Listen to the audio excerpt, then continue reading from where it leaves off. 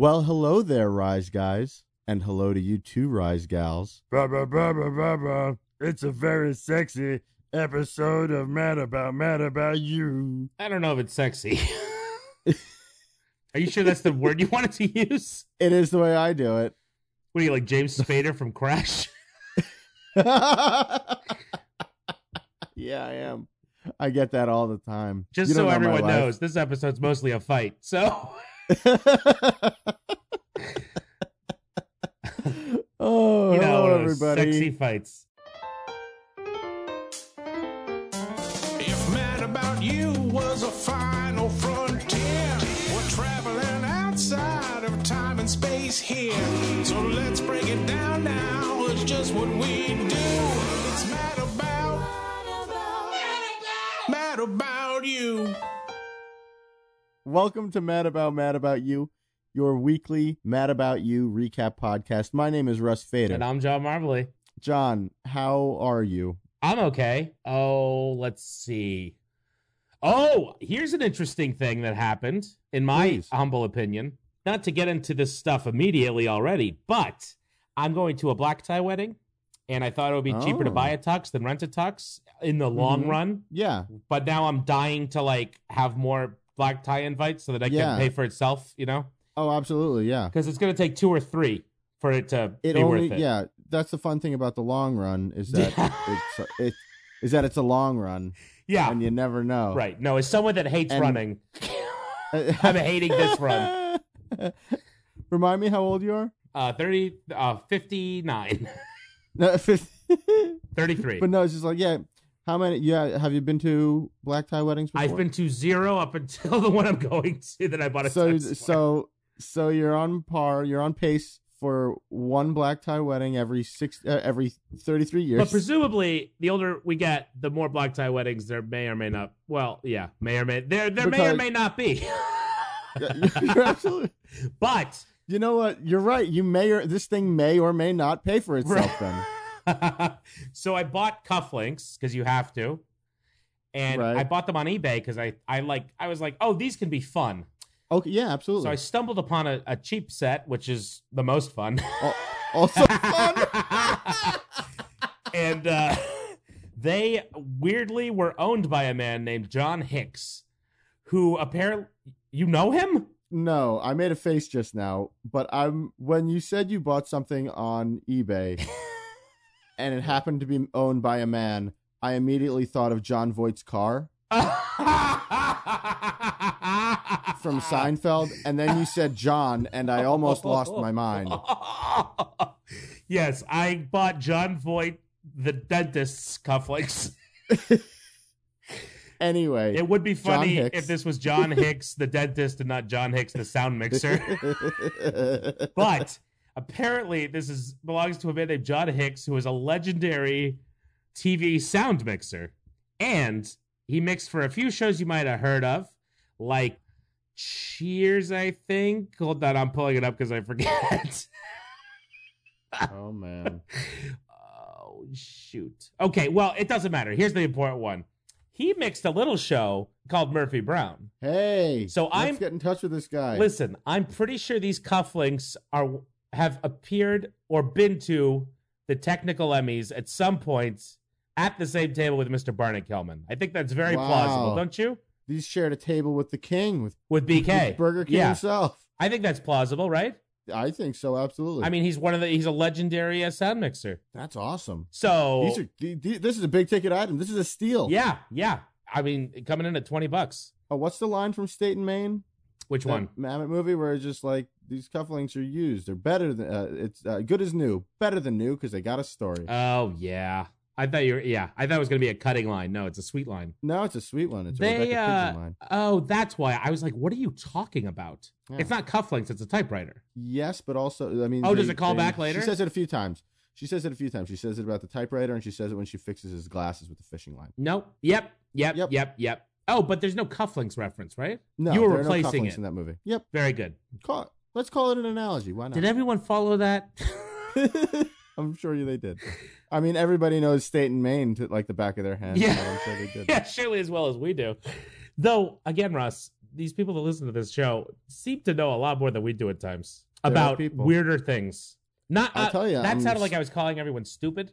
What I'm saying is, I think we know a lot about stupid things, and it surprises me how much more people know about stupid things. But that also makes it sound like I'm calling That's- people stupid, but it's not. You all know what I mean. Keep digging. Yeah. Keep digging. So you're doing great. okay, so if you're listening to a podcast, you're stupid, What I'm right? By saying is definition, you people are Okay, stupid. yeah. Yeah. You people are stupid, but we're also stupid. Listen, but then you're everyone's stupid. an idiot. Like you're right? really stupid. Yeah. Except Paul Reiser, Danny Jacobson, Helen Hunt. Oh, the best. How are you? Boy, I took 20 minutes. How are you? I'm good. Cool. Okay, so this is an interesting episode to me for many reasons, starting with, it's called The Wedding Affair. It aired on February 6th, 1993. It's season 1, episode 15, but it aired on Feb 6th, 93, which I looked up. Who's doing math? Who's doing math in their Let me head? tell you in what, comparison to last that week? is not 7 days from last week. I can tell you It that is much. not. Mm-mm. And I double-checked it in a few places because I thought I was going crazy. So did I. Because it's a Saturday night. It's a Saturday night. A sitcom moved. on a Saturday night. They move Mad About You to Saturday night. That's bad usually. Now at least. Well, now, yes. But at the time, let's barrel right into Must Hear TV. Please. Because at the time, I'm so excited about this move to I Saturday. can't wait. This opens up worlds for us.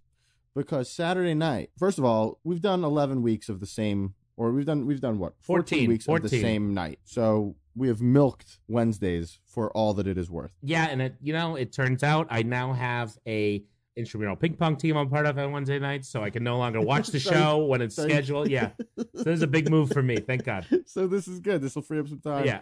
Now you don't have that conflict. You No. don't have to get that babysitter. Yeah. This is a good change. I'm a single father with an intramural ping pong team.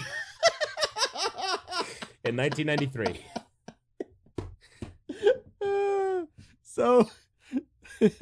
So Saturday nights in the early 90s on NBC was a big night for television. Huh. Yeah, it was. We're going to get to these shows later. Okay. But the big thing on Saturday nights was Empty Nest. Are you kidding me? Empty Nest That was on was Saturday? on NBC. Yeah. What? What? Old people don't go out on Saturdays. They stay home and watch Empty Nest. I guess so. That And wasn't a then there big was show, was it? Yeah. It was like a big show, though. It was big for, look, I was Big for the time. I remember loving that show when I was 10, and also grandparents loved that show. Yes, which are two demographics that, as we know, buy a lot of stuff. Oh, I thought we were trying not to hit 18 to 35. I'm sorry. Well, look, I mean, both of those shows, they did okay, but they're not still running shows about senior citizens on Saturday nights. No. So it didn't maintain for too long. Well, because they all died. That's true. That age bracket, Yeah. the demographic just died out. Okay, so what else was there? Well, on at 8 o'clock Uh-huh. on NBC was The Torkelsons. I remember that was Saturday night, too? Saturday nights. Do you think they were trying to, like, softly compete with, like, TGIF? Not compete, but be like, you know what? We're going to have our night. That's a lousy competition because TGIF was specifically about a different day of the week. Yes, I guess competitions. Okay, whatever. Torkelson's a family show. Empty Nest was like a family show. That's all I'm saying. It was largely a family-friendly kind of evening. Yeah, and then this, though. This, our NC-17 rated Mad About You episode. Yeah, that's true. Actually, Boy, oh yeah. boy. So Torkelson's Empty Nest. Torkelson's was on. Empty Nest was on.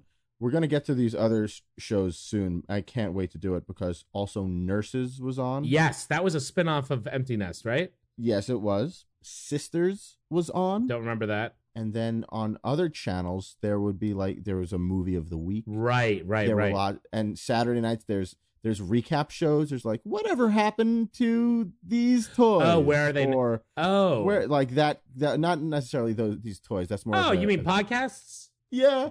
ABC had visual podcasts back in the early 90s, basically. Yeah. Bet you they cost we're a gonna lot get more than this one does. Yeah. Bazinga. We're going to get into all of that fun stuff in the weeks to come. The Torkelsons, if you remember the Torkelsons, you remember the first season of the Torkelsons.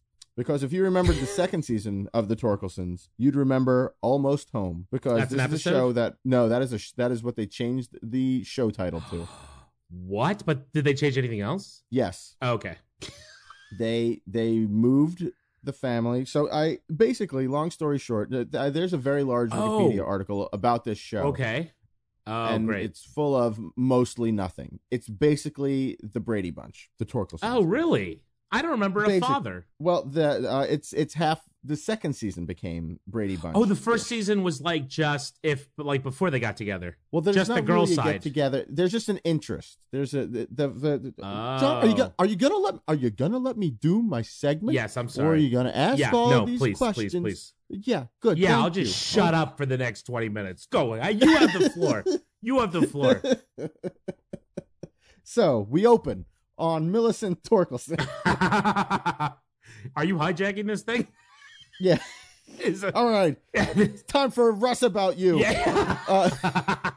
Millicent Torkelson was a single mother, Mm-hmm. and she's trying to get by while raising 5 children in the small town of Pyramid Corners, Oklahoma. Okay. That is the plot. That is the backdrop of the pilot episode of season 1. Yeah, it's like the Brady Bunch before the Brady Bunch starts. Yes, basically. Well, the family's in dire straits financially. Oh, that's a real place. So they take in a boarder. Is it really? Yeah. It's a great name. Oh, it's a ghost town. Yeah. Because I'm on an old website and it says there's a field on the page that just says remains.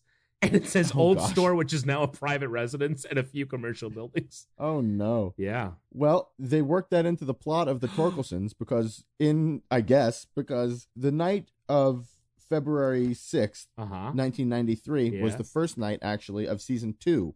Okay. It was the first night of Almost Home. Mm-hmm. And in that episode, the family relocates because Millicent accepts a job in Seattle as a nanny for a widowed businessman. Where? And Seattle? In Seattle. Okay. And they all wind up at the Grey's Anatomy hospital. No, that's not true. Wait, really? Oh. No, that's probably in Vancouver. So the Torkelsons arrive at the Morgans. That's the name of the other family. And the kids from this other family, 2 of them, were Brittany Murphy and James Marsden. Oh, my gosh. Yeah. Brittany Murphy passed away, right? She did. Okay. I get her mixed up with Kate Hudson, I think. Kate Hudson is still alive. Is Brittany Murphy Roller Girl? No, that is Heather Graham. Oh, then I get them mixed up. You get it. It's a classic Graham. Which Murphy, one's in Casablanca? Hudson conundrum. That's Humphrey Bogart. Very good, very good. People think that he was Roller Girl all the time. So they played a couple of the kids, and one of the main kids from both first and second season was played by Lee Norris, who also played. He was better known as Minkus from Boy Meets World. Oh, yeah. Well, I don't remember Minkus. I remember the name though. I don't remember the guy. He was from the early seasons. He was the nerdy kid, bowl cut. I don't know. He sounds like glasses. a loser. Yeah. Oh, well, that was No, I'm joking. But yeah. I mean, you know. And you sound like a bully. Well, also Sean had a bowl cut, didn't he? That's true. Sean did have a bowl cut. So, you know what? Most people on that show had a bowl cut. It was of the time. Except Corey had those cool curls. Those cool curls. Yeah. Those cool Paul Buckman curls. / Eric Bogosian. Ooh. Oh, that's coming up today. Is it? Yeah, but keep going. Oh my gosh. So yeah, so the first season, I also learned the first season was produced by Disney and the second season was produced by Touchstone. Oh, interesting. Which I think is pretty interesting. I don't know what the difference is. I don't know how that played out, but I like to think that the first season was all squeaky clean and the second season they moved to Seattle and they're like, okay, you're a drug mule now. Yeah, right. Yeah. Some details on the business. I'm a drug lord. Yeah. These are my kids. Yeah. Pharmaceuticals from Canada. This is Brittany Murphy. She's going to wind up dying and people are going to think that it's drug related. This episode directly reflects on that. Yeah, this is the beginning. So that was the Torkelsons / Almost Home. Okay. That was television that Wait, night. Is that it? When That's did Mad About You start? Or what time? Mad About You, I believe, was on at 9:00. Oh my gosh. Put the kids to bed. Either 9 or 9:30. It might have been the 9:30 slot. Wow. It was on after. Yeah. It was on after Empty Nest before Sisters. Oh, okay. So yeah, it sounds like 9. And then what was on at 10? Do you know? Yeah. I'm curious. That's okay. Let Who me cares? Check in on It doesn't really matter, right, people? None of this does it? Really? it. Who can know? Who can never be sure? Well. But well, we can, and I'm going to be. I mean, if that's the question we're asking, I mean, anyone can attest to the most important thing of this podcast is truth. Sisters was an hour long. It was a sitcom too.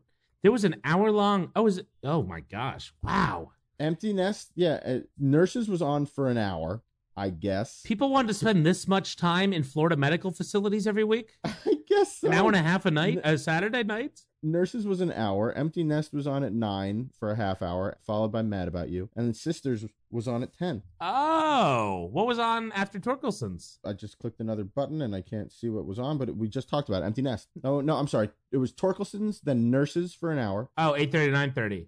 Is this spaced strangely? It must be, It is. because everything you're Okay. saying doesn't line up with None of anything it you said makes before. sense. Yeah, sorry. Torkelson's 8 o'clock. Nurses 8:30. Empty Nest 9 o'clock. Mad About You 9:30. Sisters seems to be an hour, but Wait, maybe what was the they're just 8:30 showing one? 8:30 was Nurses.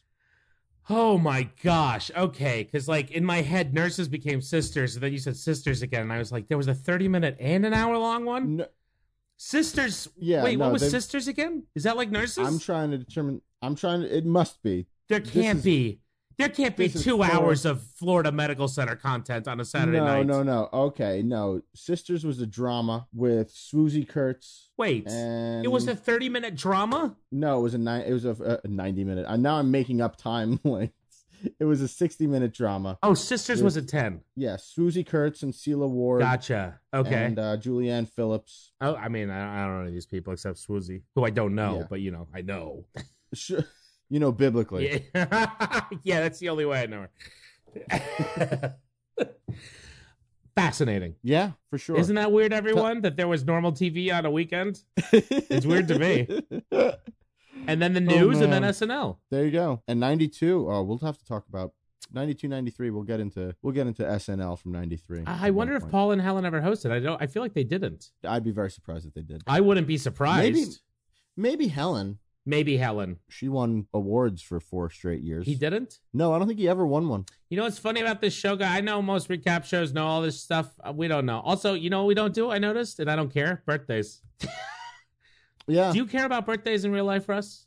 Like your birthday, Yeah. people's birthday, like, you know, oh, you do? Well, that wasn't even no, that was like yeah, sure. No, I mean, I Like, do you I'll take the wish day people off? a birthday? No. Exactly. I don't do Right. that. Same. Well, 2 things about that. First of all, I'm like, no, I don't, because you just go to work and have the day. Right. But also, less so with work, but you want to be with people, I think. Yes, you don't want to be alone. Well, some people Yeah. do, but I don't, certainly. Some people do, but that's the thing. You're just like, oh, I get to do whatever I want. I'm taking the day off. I'm going to hang out. I'm going to do this, that, and the other. And then it's just like, no, that's less fun than being surrounded by people and having them wish you a happy birthday. Oh, I don't like that either, though. Well, I just want to be around people. I don't like talking the thing about the thing about where I work now is that nobody knows or cares that it is my Oh, birthday. lucky. So I'm just like, yeah, I'm going to go into work. yeah, incognito. And be surrounded by people who just don't care about the fact that it's my birthday. And so right. I've shot myself in the foot on this plan. Indeed. It's just, you know, I don't care when Paul Reiser's birthday is. You know what I mean? I hear what you are saying. He's having his I birthday. understand What do I you care? I don't care. I don't know when it is. mean. Unless I'm Now you invited or sound like know him. Larry. Now you sound like Larry David. Oh, really? I don't know when his is. I don't care either. Who cares? It's a birthday. I don't care. Yeah. Okay, good birthday. Also, once I hit, I think 31 maybe, I thought, oh, okay, I don't need to do this nonstop. Like, because you do it every year because it's exciting when you're a kid. But well, then that's it's the like, thing. You used to do nonstop birthdays. You used to celebrate a birthday 2 times a month. yeah. Yeah. Not, It was crazy. Right. So yeah, you burned yeah, down now on I'm down to celebrating your one a birthday. year. One a year. Yeah. Oh, the description is, this is an interesting one. Paul badgers Jamie into telling him a secret, and he's sorry he does. Yeah. Fascinating, because it could be set anywhere. But That's if you true. couple it with the episode name, this is the first time I realized, a TV Guide description writer can look to the episode name as well for things that might be redundant in their description and or need to be mentioned. That's true. Another layer. How many drafts do you think TV Guide writers go through? Hundreds. I think they buy little legal pads that are 2 lines long and very wide. And they just rip them off and crumple them up. Yeah. Just a mountain. It takes them 8 years to fill a wastebasket balls. with bad ideas, but it takes hours of writing. I'm sure you're right. I know I am. Oh gosh, what happened, John? What was in the news? Oh, well, as you all know, okay, it wasn't 2 weeks, fine, but it was a little more than 1 week, so I got a few interesting stories, and just a nice heads up, they are all pretty uplifting this week. It's some good stuff. Caught some criminals, found some funny things, some good New York news. Dateline. Great. Go ahead. Baby boy left in gym bag is expected to recover. Hey. All right. Oh, this is a good story. This is good news. This is Feb 4, 93. No one's going to be surprised to find out that this happened in Mineola, Long Island. An island that seems to be full of bozos, morons, and kids that are in trouble. That's where I got my driver's license. Oh, gosh. I can't imagine what your driving teacher had been in jail for before he became a driving teacher, because I know it was something. Because Must have been. Boy, are the early 90s reflecting poorly on your home island, let's say. I know it's big. I know Long Island's big. Listen, it's long. The only reason I'm bringing this up is because the first line really grabbed me. First, they named him Jim, J-I-M, because the police found him in a gym bag in some bushes where he was abandoned less than an hour after he was born. But what cops said, what do we call him? Jim? Right? You in a gym bag. We're gonna call. Yeah, we gotta call you something. Yeah. By the way, he's alive, right? Yeah. Good. Okay. Do you think there was one guy who was just like, let's call him Bag? Come here, Bag. Oh, yeah, I do. Yeah, you think so? Yeah. Oh, that Bag guy never got anything he wanted in life. But he, thank God he recovered. Me and Bag are gonna have Chinese food for lunch. You want to do that? And we're gonna have pizza with Jim. What is this? 3 cops and a baby? Tom Selleck, Ted Danson, and who's the third one? They find a baby in a bag. Who's the third one? Steve Gutenberg. That's why. Sorry, Steve. But also, you knew that this happens all the time to you, I'm sure. You know where Steve Gutenberg is from? Long Island? Massapequa, Long Island. Oh! He grew up a town over from me. As Seinfeld used to say in his routine, it's Indian for by the mall. Yep. I've been to that mall, Sunrise Same? Mall. The best. Wait, my grandmother used to have a stall there. No, I didn't. Do you? Oh, huh. Hey, John. Yeah. How would I know that your grandma used to have a stall there? Because we've been friends for 10 years, so maybe I mentioned it. For all the time. You know what? Is that plausible? Is that plausible? That's a plausible thing to say. I just like the idea of you either introducing yourself that way. No, I know. Or having a newsletter. Hey, man. Funny show. I'm John. My grandmother used to have a kiosk at Sunrise Mall in Massapequa, Long Island. All we need, we're the Garys. All we need to get started is a suggestion of anything at all. Hi, I'm John. Kiosk. Great. That makes me think about. Not even great. I just go, perfect. Wait, do you have any memories? Did your mom like buying things for the house or no? I mean, yeah, she decorated the house with stuff. Do you have any memories of like a stall or kiosk with like wreaths and like dried flowers and like Victorian hats with like flowers glued to them and like big swags with sticks and twigs? She didn't get that kind of stuff. Ah, shoot. I spent time in Massapequa after hours. Oh, yeah? Yeah, unloading stuff, merchandise, loading stuff. Because, my grandparents were in the mall sales business, so a lot of time at malls after they're closed going in weird exits and entrances. It's fun. Oh, cool. Yeah, I see the veins of malls. They were at Sunrise and one other mall that I forget the name of. Broadway Mall. Maybe. Yeah. Anyway, tell me about Bag. Bag's over. Okay. But I think you should write that movie. Oh, here's a great one. No, wait, not that one. Yes. Oh, this is interesting. Oh, wait. Quite a journey, isn't it, listeners? Woo. And that's the news.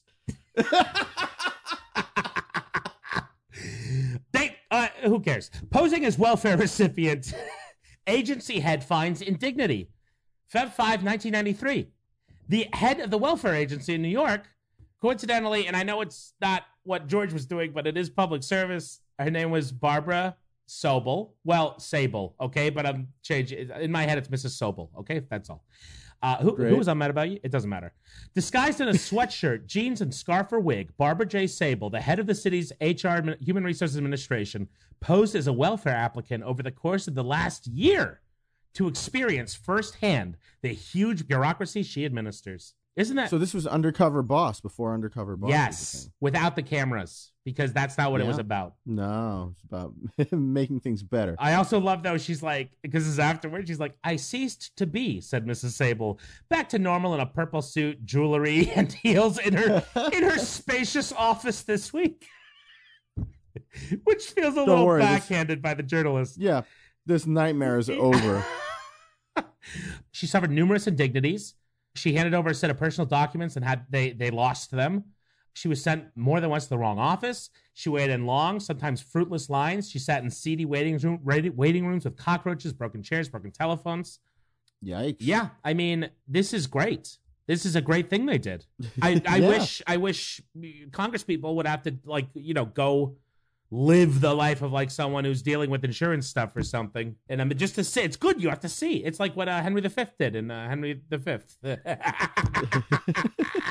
Remember that, though? He goes undercover as the Duke, I think, or something, and goes and talks to people. Yeah, he does, doesn't he? Yeah, and he wants to know what they think of him. This one's a little less narcissistic, but in the ballpark. I want to go and see Henry V, and in the middle of it, just stand up and go, oh, like Undercover Boss. No, not even just, like Mrs. Sable from the,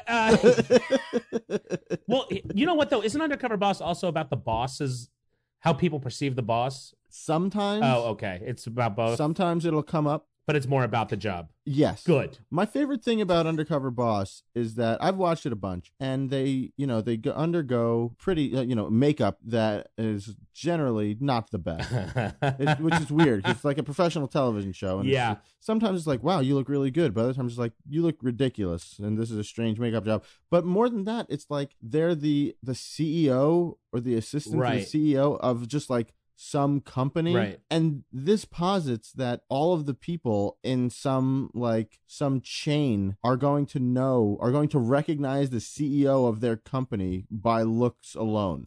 Yeah. If if they were, if they just wore normal clothes, they'd probably be fooled. Yeah. They work in some franchise. They work in some franchise sub shop. Yeah. And they're like, you got to put me in a mullet because if these people see my face. Yeah, you're right. It speaks to the narcissism of the CEO. They're going to say, that's Frank Mankinson. Listen, I don't want to get mobbed who runs this place when I go down there, okay? Yeah. So, people tend to get really excited when their boss comes down. That being said, I can think of, 2 episodes where somebody has, spotted the person, and they'd be like, are you Frank Mankinson? And he'll be like, yes, I am. You got to chill. He kills them. Chill out. He puts a knife in their neck. He kills, and then, yes, I am. And then the rest of the episode is the boss on the lam. Undercover. It becomes a murder episode. Yeah, it becomes The Fugitive. I didn't kill my wife. I killed my coworkers. I killed my subordinates. They recognized me. I was trying to give them money, and they recognized me. What was I supposed to do? Now I've got so much blood on my hands. A tale of inside aid in $8 million robbery. Whoa. The man suspected of driving a getaway car in the $8.2 million robbery of a Brooklyn armored car company last December turned in 3 Confederates, gave away the hiding place of the bulk of the loot, and confirmed what investigators had believed all along. There was an inside job. Whoa. It's the second largest robbery in New York history, I think. Do you think is the first one that one from Goodfellas? Probably. Yeah, right? The Lufthansa heist? Yeah, I forget how big it was, but boy. There were planes involved. Right. They found all this money in this guy's apartment. Can you believe that?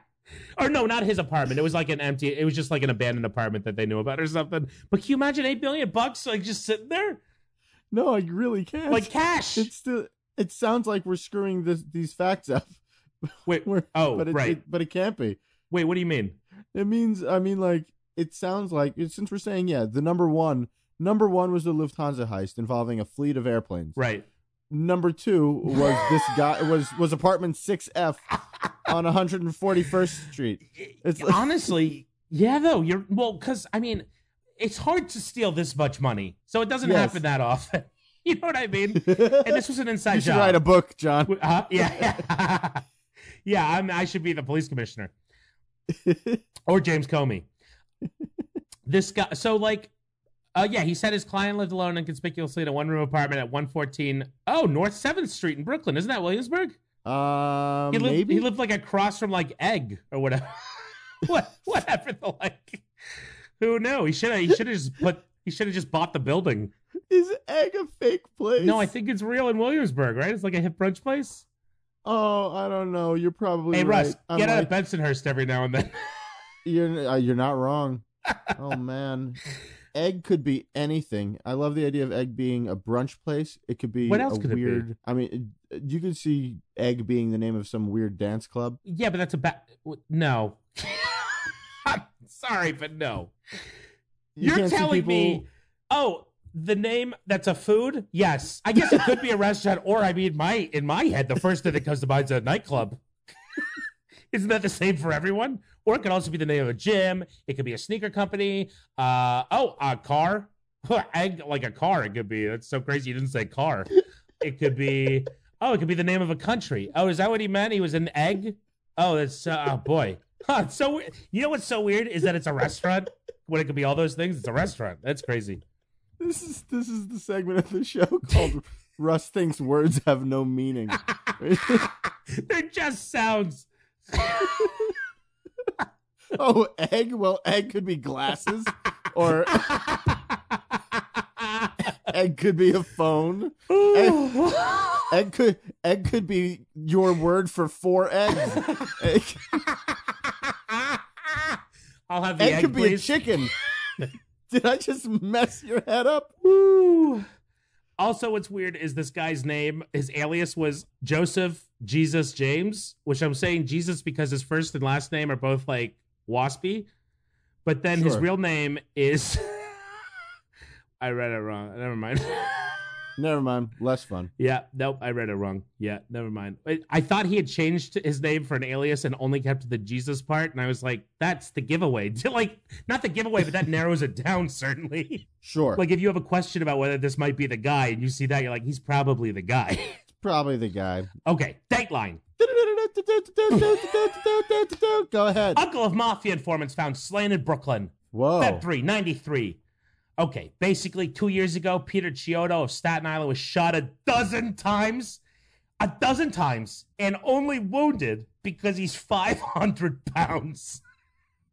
Holy So cow. just imagine this beast walking outside, getting shot 12 times in the chest to be like, take me to a hospital. A dozen bullets, huh? A dozen. You know what else comes in dozens? An egg? Yeah. Uh, So, holy cow. 500 pounds, and so they were only flesh wounds? yeah. I mean, he was a little hurt, but yeah. And then once he got shot 12 times, he just turned against everyone. But also, 500 pounds, his name was Big Pete. That's it. Which I feel like is a nickname you could get if you were between 175 and 5,000 pounds, I guess. Like big is pretty bad. I would like there's a chance he You're was right, big as so Pete. You know what I mean? So, Because Big Pete is kind of towards the low end of the minimum weight requirement. For, yeah. He was a capo in the Lucchese crime family. wow. Yeah, they got a captain. I want to see Big Pete come out weighing 500 pounds and be like, "Hi, I'm Big Pete," and they're just like, "You ain't Big Pete. This is Big Pete." Oh, Crocodile. And then Yeah, some Paul Hogan. 3,000 pound man shows up. Right. And he's like, "I'm also named Pete. Who are you?" If there's a 3,000 pound man in the mafia wins. Because if you can't take this guy down with 12 bullets, you're going to need an army. Yeah, that's true. You know what? I'm going to skip this story about Kazoos because who cares? This is a quick one. Rebbe, but not the Messiah, as Lubavitch's compromise. Wait. Sure. What? An event billed as the Grand Rabbi of Lubavitch's coronation as the King Messiah turned into a frenzy of singing and dancing last night in Crown Heights, Brooklyn, as thousands of ecstatic followers pleaded with the Rebbe to reveal himself in all his messianic glory. But the 90-year-old rabbi Menachem Mendel Schneerson, whose name I forget is famous. Like, you know what I mean? Like, that's a reference. Who appeared before the crowd for 8 minutes in a wheelchair, did not accept the messianic mantle. He's partly paralyzed and unable to speak following a stroke a year ago, but his official spokesman, Rabbi Yehuda Krinsky, said the Rebbe is acknowledging nothing. So, wow, what a disappointing end. A bunch of Hasids walking saga. around Crown Heights going, what do I do with this beeper now? What is this beeper? I got this beeper. Yeah. Also, I found a video of him and I put it in here, but let me tell you something, Russ.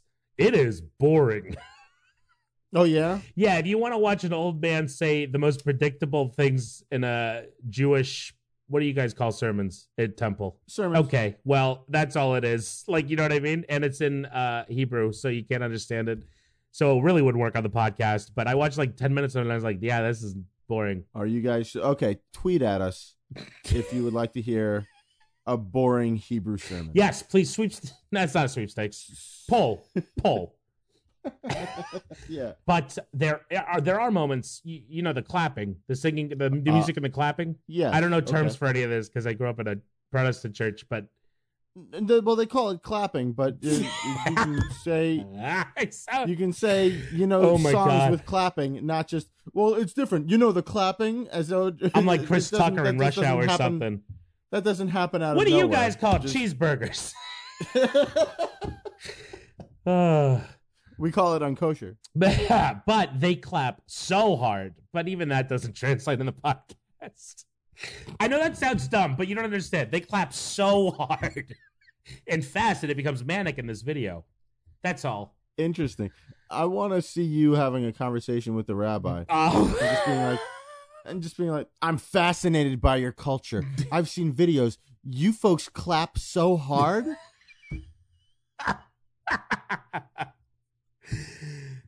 They're very understanding, though, usually, clergy. That's true. Yeah, he would come at me with love. Here's one. Here's a very relevant one. Dateline.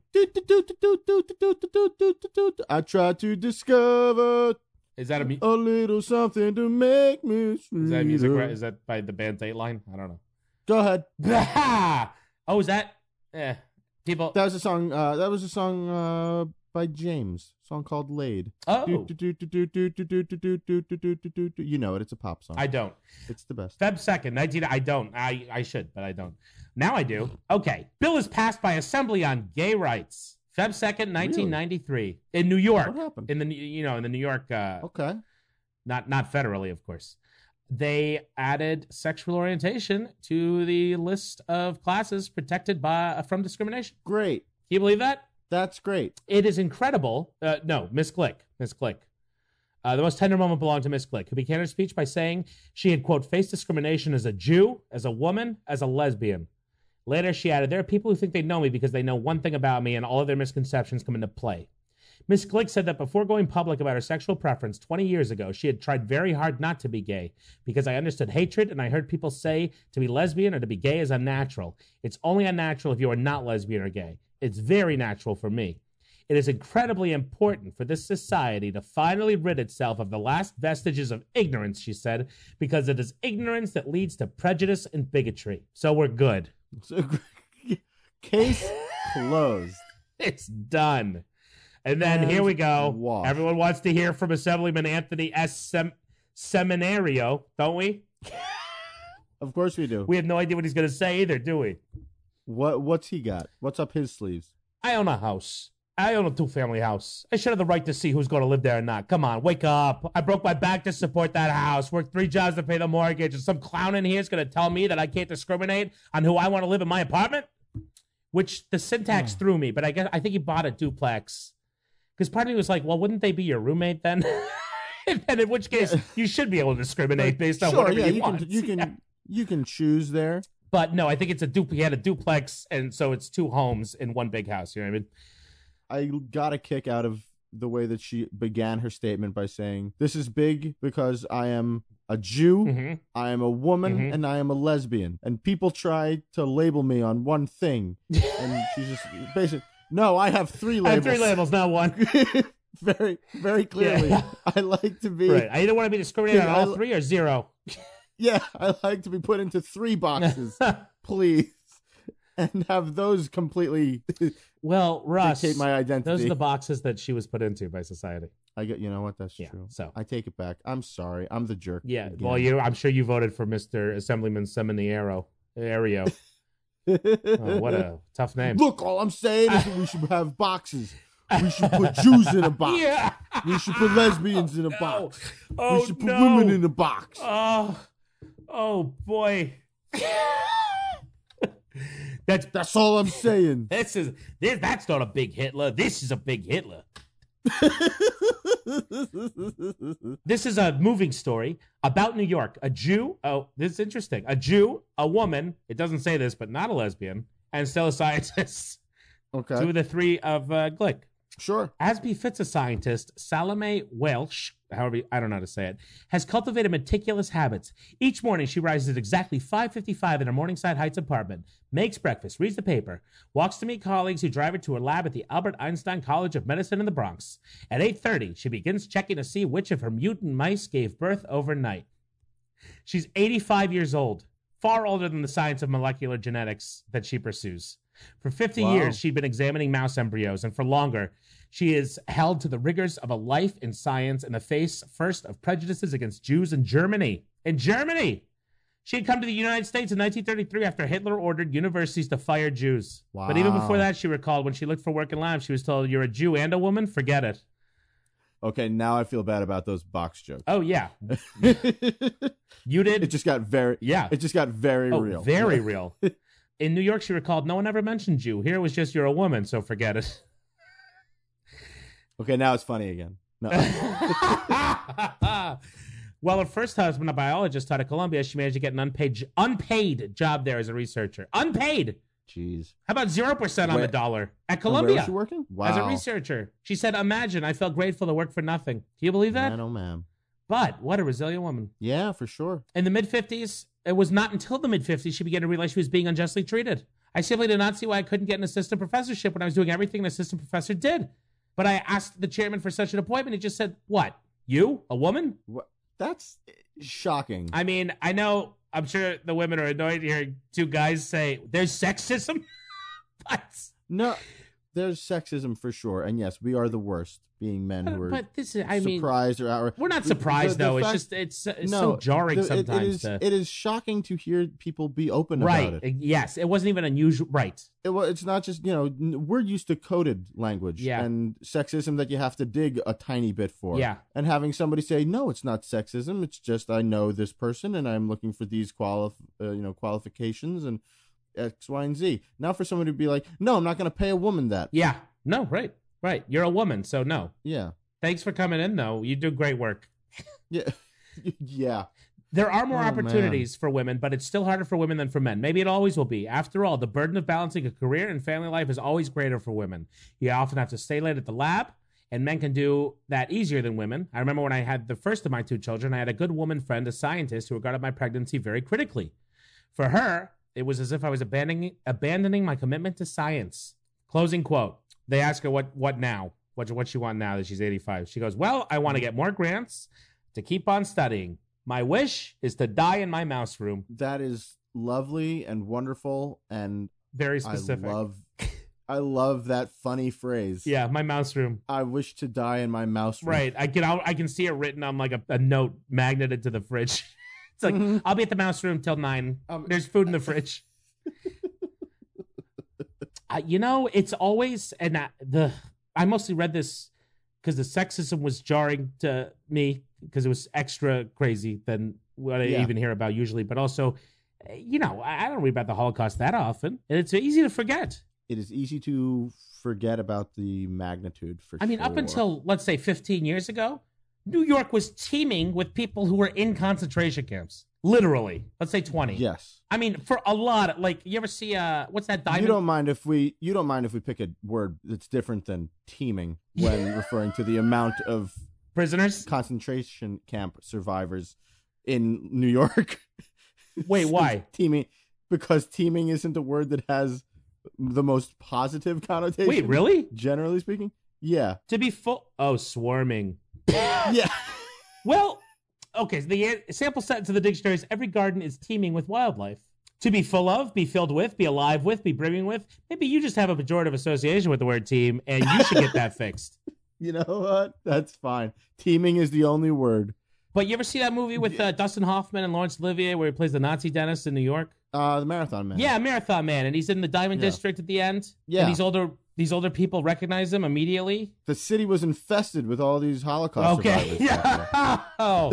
No, I just remember I was like, it was like a punch in the stomach. It was like, oh, right. Like, you know what I mean? Yes. It felt present. Yes. Because it's so easy to feel disconnected from history. Mm-hmm. Wow. Is everyone impressed? I managed to get a point out with that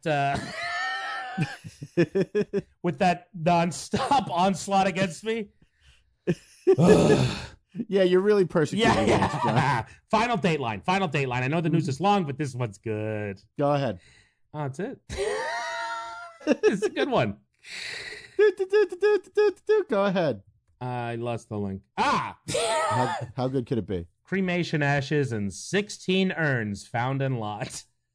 Take 16 urns. What do you get? Another day older and deeper in debt. That's Go ahead. good. I don't know what that is. It was a bizarre discovery even to hardened investigators accustomed to grisly sights. 16 urns containing the ashes of dead people dating back to 1958, scattered among weeds, broken bottles, car parts, and old furniture in a vacant lot. I don't know how the ashes of someone cremated in 1958 ends up like this, said Sergeant McFarland, who works in the patrol division in the 40th Precinct in the Bronx. It's bizarre. I can tell this is going to be one of those investigations. You don't know where it's going to turn. Which is the scariest sentence I've ever heard from a detective in the Bronx. Yeah, I don't know. Yeah. Who can... Yeah, it's going to be one of those investigations. 138, the Grand Concourse. The urns are the size of paint cans and are labeled with the person's name whose ashes they carry, which is actually, it's so deliberate. Cans? Yeah, paint cans. Initial reports said the two crematoriums gave the urns to a funeral director who recently died. What? That I don't. What? Oh, and who cares? We don't know what happens. We're not going to find out probably. But isn't that weird? That's very weird. It feels like the Big Lebowski. I haven't seen it. That's all the news that's fit to print. I haven't. It's fun. No, I hear. Mm-hmm. People love connecting that movie to things. I guess it's It's highly connected. I guess it's an egg. It's a real It's a real egg. It's a real egg. Oh. Oh gosh. So, the time has come, the walrus said. Indeed. This episode was directed by Linda Day, just like last week. And it was written by Billy Grundfest and Paul Reiser. Yes. Grundfest is our boy from Neighbors from Hell, and I'm Just So Happy for You. 2 great episodes. Mm-hmm. Oh, also, I guess he's good at writing fights and awkward moments. Yeah, for sure. So, the cold open, baby. We open with Paul wearing no pants. No pants in his bedroom. Very intense. With the TV in there, because I guess it's on the cart, and he's watching a football game. Yeah. We don't know if it's the Jets or the Giants. I'm going to guess the Jets. I am too. Oh, because he wanted to go to the Jets game with Selby. Oh, that's true. Yeah. Yes. Oh, he's a Jets fan. Ugh. I don't like him anymore. Actually, now I'm going to love the Jets. Selby a no-show this week. Yeah. Don't know where he is. Interesting. Yeah. But they'll be around. To be fair, Russ, most of the characters that we're used to seeing are in no-shows. That's true. Yeah. That's true. So funny that you should point out that one. I don't even know why I brought it up. It's almost like you knew something was up. No. Yeah. I didn't. Nothing is up. Well, it's fishy. Okay. Yeah, he's got no pants. He's wearing a tucked shirt and an untied bow tie. They're getting ready for a wedding, right?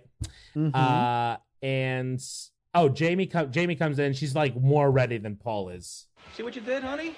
I'm not waiting for you. Sure you will. You want to bet? Come on. Look, honey, we're early. You're just going to have a half an hour of me sitting there going, look, honey, we're early. You know what? I'm going to risk it. The audience laughs at him saying he's just going to complain to me like they know him almost. That's like they're true. just like, That's you will. You'll come. Well, that's also, I feel like that's relatable. Yeah, I guess that's true. It's like, why we get here so early? Yeah, and everybody complains also. Yeah. Couples complain. Oh, I guess that's basically true. saying, do you want me to complain here or do you want me to complain there? And everybody turns and looks at their partner and says, that's what you do. So are you saying people laughed because they found something relatable in what he said? Yeah, I'll go that far. That's interesting. Okay, let's see if that happens again throughout the episode. Throughout the series. Yeah. So Jamie's got her dress on. She's got her shoes on, everything. She goes over to the dresser she holds up 2 different earrings to her ears. Mm-hmm. Long ones or short ones? Long ones? You think? With all my heart. I think the short ones. Well, that's what I'm here for. I would have gone long too. I would have gone short. Really? I think she made the right. Yeah, she made the right choice. This is also. Yeah. We're gonna start a new segment on this show. That is the brainchild of my girlfriend Jen. Because when this happened, she went trope alert. Pew, pew, Really? pew, pew, pew. Trope alert. Oh, because girls don't ask that, too. I've never been asked. Well, no, it's Oh. more about the. Well, look, they do ask which of these things. People ask that all the time. I guess a but little. the television trope of which do you like, the long or the short? The Really? long, definitely. Yeah, definitely the long. I'm gonna go with the short. Oh, that trope. Yes. That trope. I ask you and So I'm not that listening. yeah. Yes. Yeah. You want thing A? I'll go with thing B. Right. That comic trope. Trope alert. Yeah. Okay. Pew pew pew. Yeah, we got a trope got the alert. siren. Beautiful. love Also, it. that's it pretty much. That's it. Yeah. This is one of those cold opens that just cold ends. Open ends. Yeah. They're like, you know We what? got a lot of stuff to get to in the episode. Yeah, But yeah, we don't need a button. This was an abrupt ending for sure. Which I kind of liked. Yeah. They actually could have skipped it. They could have just made that the first scene. Yeah, they could have just shown up. They could have been Yeah, getting ready sure. and then wandered into scene 1, which is in the living room. Mhm. Paul's got his tux on. Now they're almost ready to leave, and their kitchen table is covered in wedding presents from their wedding Yes. that they never Yes. touched. A re-gifting table, as it were. Oh, what a great, accurate, what a very well said. You said what it was. Yes. Yeah. It's a real TV guide description Yeah. of. Right. What you did in 2 words, I have 2 lines of writing. I've narrowed it down to either the crock pot, the blender, or a nice assortment of fondue sets. What if they try to return it? Well, we couldn't. What chance did I have? The assortment of fondue sets feels like, you know what? You know what the trope alert would have been? This is a What's that? non-alert. This is an all clear. It's a trope all clear. Instead of a blender joke, they made fondue set joke. That's true. Yeah, Blender is the Yeah. typical. And this is much funnier, I think. Yeah, Blender's used as a setup Right. in this one. Right. Paul talks about the blender. Yeah. Paul wants to give them the nut pick. Yes. Hey, you know what? Here's a nice loser gift. How about like the nut pick? No, Why not? because we need a nut pick. For what? What if we have company and somebody wants to pick a nut? Yeah, I wasn't thinking. That's a good point. Just give him a nut pick. No, never. How about the pasta maker? Are you kidding We've me? never made pasta once. No, I know, but we might. We might make pasta. And just the thought that pasta could theoretically be made in this house, it just excites me no end. It helps me feel Italian. You like to feel Italian. I really do, yes. So this to me feels related, if I may, peripherally, to caraway seeds and cumin. You may not. Because Flag on the play. This is completely unrelated. nuts. You're an insane person. nuts, seeds, spices. That's all I'm saying. You need to keep saying more because that doesn't mean anything. I don't- Nuts, seeds, spices. They're small. They're small. Your hypothesis is just a shopping list. That is not. Yeah, Your hypothesis is just a that shopping gap list. was me trying to come up with a rebuttal. No. Have you? Somebody throw a beat under that, by the way. Your hypothesis is just a shopping list. That's good. Yeah. I'm so talented. Anyway, Do you know what a nut pick is? I believe it's when you it's like you break a walnut and then you've got to get the meat out Right. of the walnut shell. Yeah. And so this is devised to remove the meat from a walnut shell, Yeah. which you can also do by turning over the walnut shell. Right. Like, have you ever seen a nut pick? Googled it. I don't think so. Yeah. Yeah, I Google image searched it. Is it? They look like is it dental medieval? picks from hell. Uh-oh. They're the scariest. Richard Lewis. Yeah, Stay away. we're gonna have to pay them. They are terrified. They look like plaque pickers. You know what I mean? I think so. They're disgusting. It's crazy. It's a horrible gift. I don't even know why they make it. It feels like one of those leftovers from Victorian era where people were like, "Oh no, we don't eat nuts with our fingers. We use a nut pick." Jamie wants to give the pasta maker away, and Paul's excited by the Yes. possibility of pasta. Yes. Imagine the possibilities. That does look like a dental tool. The possibilities. That's great. That must have been on some sort of commercial. Yeah, I guess. That couldn't have been off the dome. When Paul McCartney dreamt the melody to Yesterday. Did you know that? He dreamt it. Wait, really? He had that, yes. And he woke up and he went around playing it for everybody. And he was just like, is this something? Is this a song? Do you know this? Is this a song? And Possibilities is my Yesterday. There's no way that I just came up with that on the fly. It must be a thing. Fair. Okay. So rise guys, rise gals. Tell me where I got Possibilities from. When we do the reunion episode in 40 years, people are going to be like, do Possibility! We want to hear you say the word Possibility. And I'll be like, no, yeah, I used I'm to sick do of that. I have new words. I got new words. Egg.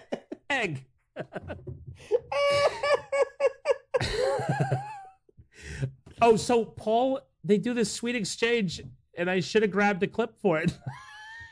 And I didn't. That's okay. She's like, she knows why he likes the pasta maker. She's like, it makes you feel Italian, doesn't it? And he's like, it does. And she's like, you like to feel Italian, don't you? And he's like, I do. Yeah. That's a fun little bit. And I like to feel Jewish. I do like to feel Italian. Even though technically I am, I still don't feel like I am a lot because I'm not religious. Like, you know what I mean? So I like to, and I would say this podcast is a direct extension of that. Yes. You know what I mean? Yeah. Anybody who's listening is just like, wait, no, you're a Jewish person. Right. Yeah. Yeah. This is where I get to be fully in that quarter of my genetics. Yeah. You're blowing out that 25% for all it's worth. Big time. So they start talking about the couple that's getting married today. And Paul says they're an unlikely couple. And he's like, she's so, and he makes like a chaotic gesture. And he's like, and he's so, and he does like a calm gesture.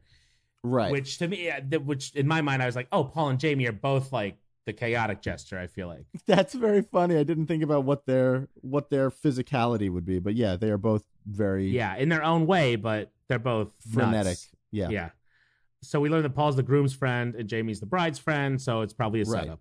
Right. Oh, and then Jamie goes on and she's like mad she's not a bridesmaid. Can't believe I'm not a bridesmaid. Oh, honey, drop it, please. I talked her through Weight Watchers. Sweetie? Her cousin Cheryl is a bridesmaid. She hasn't seen her in 8 years. No kidding. I'm begging you, drop it. All right. Yes. Which I get a little. Though also it's such a burden that I feel like it's a relief. So she talked her through Weight Watchers. Which is very... She should be mad. But also it's such a burden. I didn't know what a burden it was to be a bridesmaid until friends of mine started being bridesmaids. Yes. There's too many gifts and parties. It's too much. It's a totally different thing than, my brother got married, I was his best man, and I put a few things together here and there, and it was by and large pretty reasonable. Pretty low stress, low commitment level. And low money. Right. Bridesmaiding is a nightmare. Yes. And a fortune that whenever I'm in it, I'm just like, I hear people talk about it and I'm just like, oh, but that sounds fun. Like the concept of it is so uplifting and nice and fun. Sure.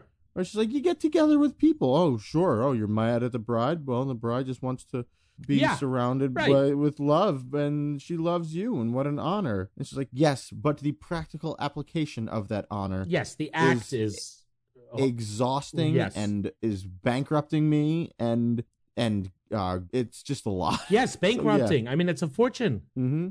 Especially destination. I have friends who have been destination bridesmaids. It's even worse. Yeah, I believe it. Oh, man. Because already you have an extra party, the shower. Mm-hmm. The fact that you get a gift at the shower and the wedding and sometimes the bachelorette, the bachelorette party alone should be the gift. You know what I'm saying? Mm-hmm. Because you're already buying stuff for them at the party. Like you're paying for it. Yeah. But then to have to do a shower gift? Are you kidding me? You have two incomes now. Buy your own crap. We're becoming more enlightened regarding women in this very episode, more and more as we go. Yeah, you all should have talked to Russ and I before we started recording this one. We didn't even know there was an issue. Women are bad, right? He's like, yeah, women are bad. Okay, let's tape. Yeah. And now we're like, wait a minute. I never thought of the financial implication. Yeah. Maybe they're not so bad. You know what? I'm dating a woman. But that's always what politicians say. Nothing ever clicks in their brain. Like, remember that Trump thing? And then all of a sudden they're like, you know what? I have a wife and a daughter. Yeah. Oh, I see. Oh, I think I get it now. I mean, look, the fact that it's this weird thing where it's just like, look, you don't need to be able to say that's somebody's That's a daughter. person. That's a person. Yeah, that's not what it comes. It's like, and whenever it does come down to that, clearly it doesn't matter. If you hear Right. that and you say, people who say, hey, don't talk about a person that way, Right. it's fine. But nobody's just like, I was filled with hate in my heart, and then I stopped and I thought, my wife is a woman, Right. and now I don't have that hate in my Yeah, heart I thought, anymore. oh, my wife is other. Yeah. My wife And is one now- of the other. Yeah. And now I'm very loving to everybody all the time. Yeah, so that's take not that, the end of that DC. story. Take that, Washington. So Jamie, after a little bit, she tries to slip it, and like while she's doing the thing, it's like, okay, so we're giving them the pasta maker, and that's that. She Yes. puts her coat on Paul. Yeah, she gives a great read there. Yeah, she Where tries to do a little.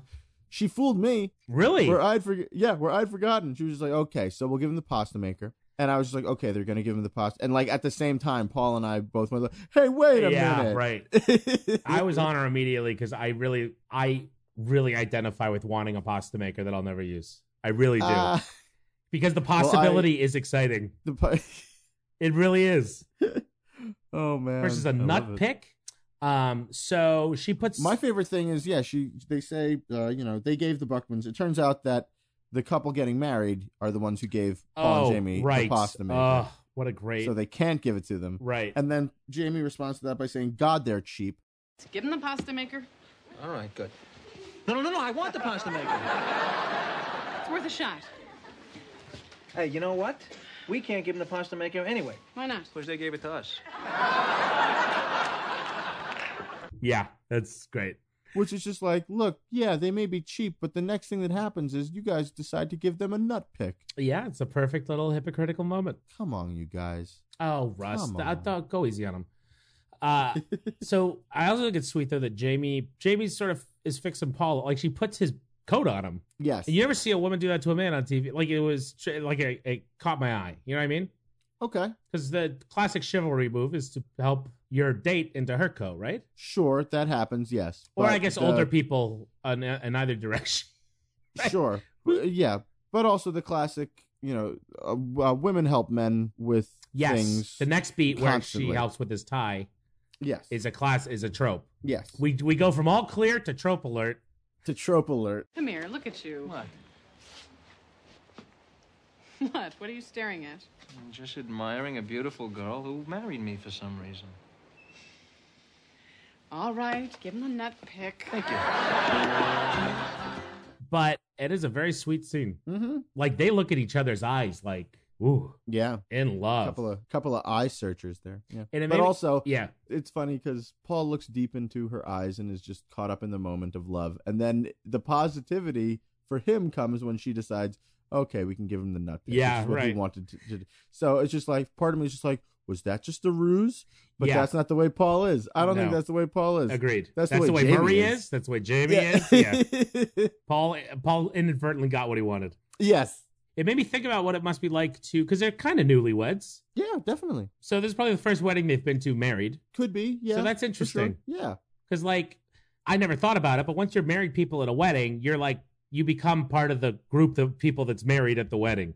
Yeah. And as you progress through that process, you become the people that people look to as like, you've done it, enlighten me. And then when you become old, people are like, do you have any advice?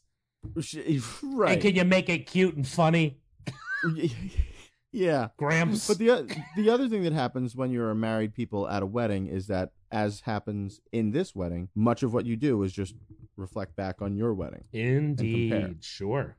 You just say, we should have had this. We didn't have that. This was better than Oh, what we right. had. That was better. Yes. I do that now for my hypothetical wedding in the future. Sure. I'm always like, oh, I wish I could steal that, but I want it to be original. Ugh. So we go to the next scene. No button again, which I kind of love this no button tear. Oh, maybe there is one. Sure. I don't remember. Anyway, so we go to some kind of country club somewhere, maybe New Jersey, God forbid, or upstate. There's a few fun camera moments in this episode. But I like, they do this establishing shot where they start on the stage right side of this reception and Right. slowly like move across the entire wedding to ultimately reveal Paul and Jamie on the other side signing a guest book. That was fun. which is fun. It's a great establishing Yeah. shot We see everything. for instead sure. of like just watching them come in and then like discovering I liked it. So Jamie's signing the guest book with this huge feather pen, and Paul is self-conscious about his tux because he's the only one there wearing one that he sees. Yes. Hey, pal, I don't see anybody else here in a tuxedo. Honey, what about that guy? He's a waiter. It said black tie optional. Yeah, well, I think I opted wrong. Honey, you look great. Get back to work. Table 7 needs butter. That was a very funny joke. The manager, the woman that calls him out. What were you gonna say? No, just black tie optional is my understanding is it's not an option. So all those other people are underdressed. Yes. I agree. So good job, Paul. Yes. Good job, Jamie. Shame on you, the rest of you people who are so old to be at a wedding. And also, never feel bad in a tux is what I'm telling myself now, so that I can wear it a lot. Because you're currently right now as you record this. I'm podcast, wearing a tux. Yeah, you're wearing a tuxedo.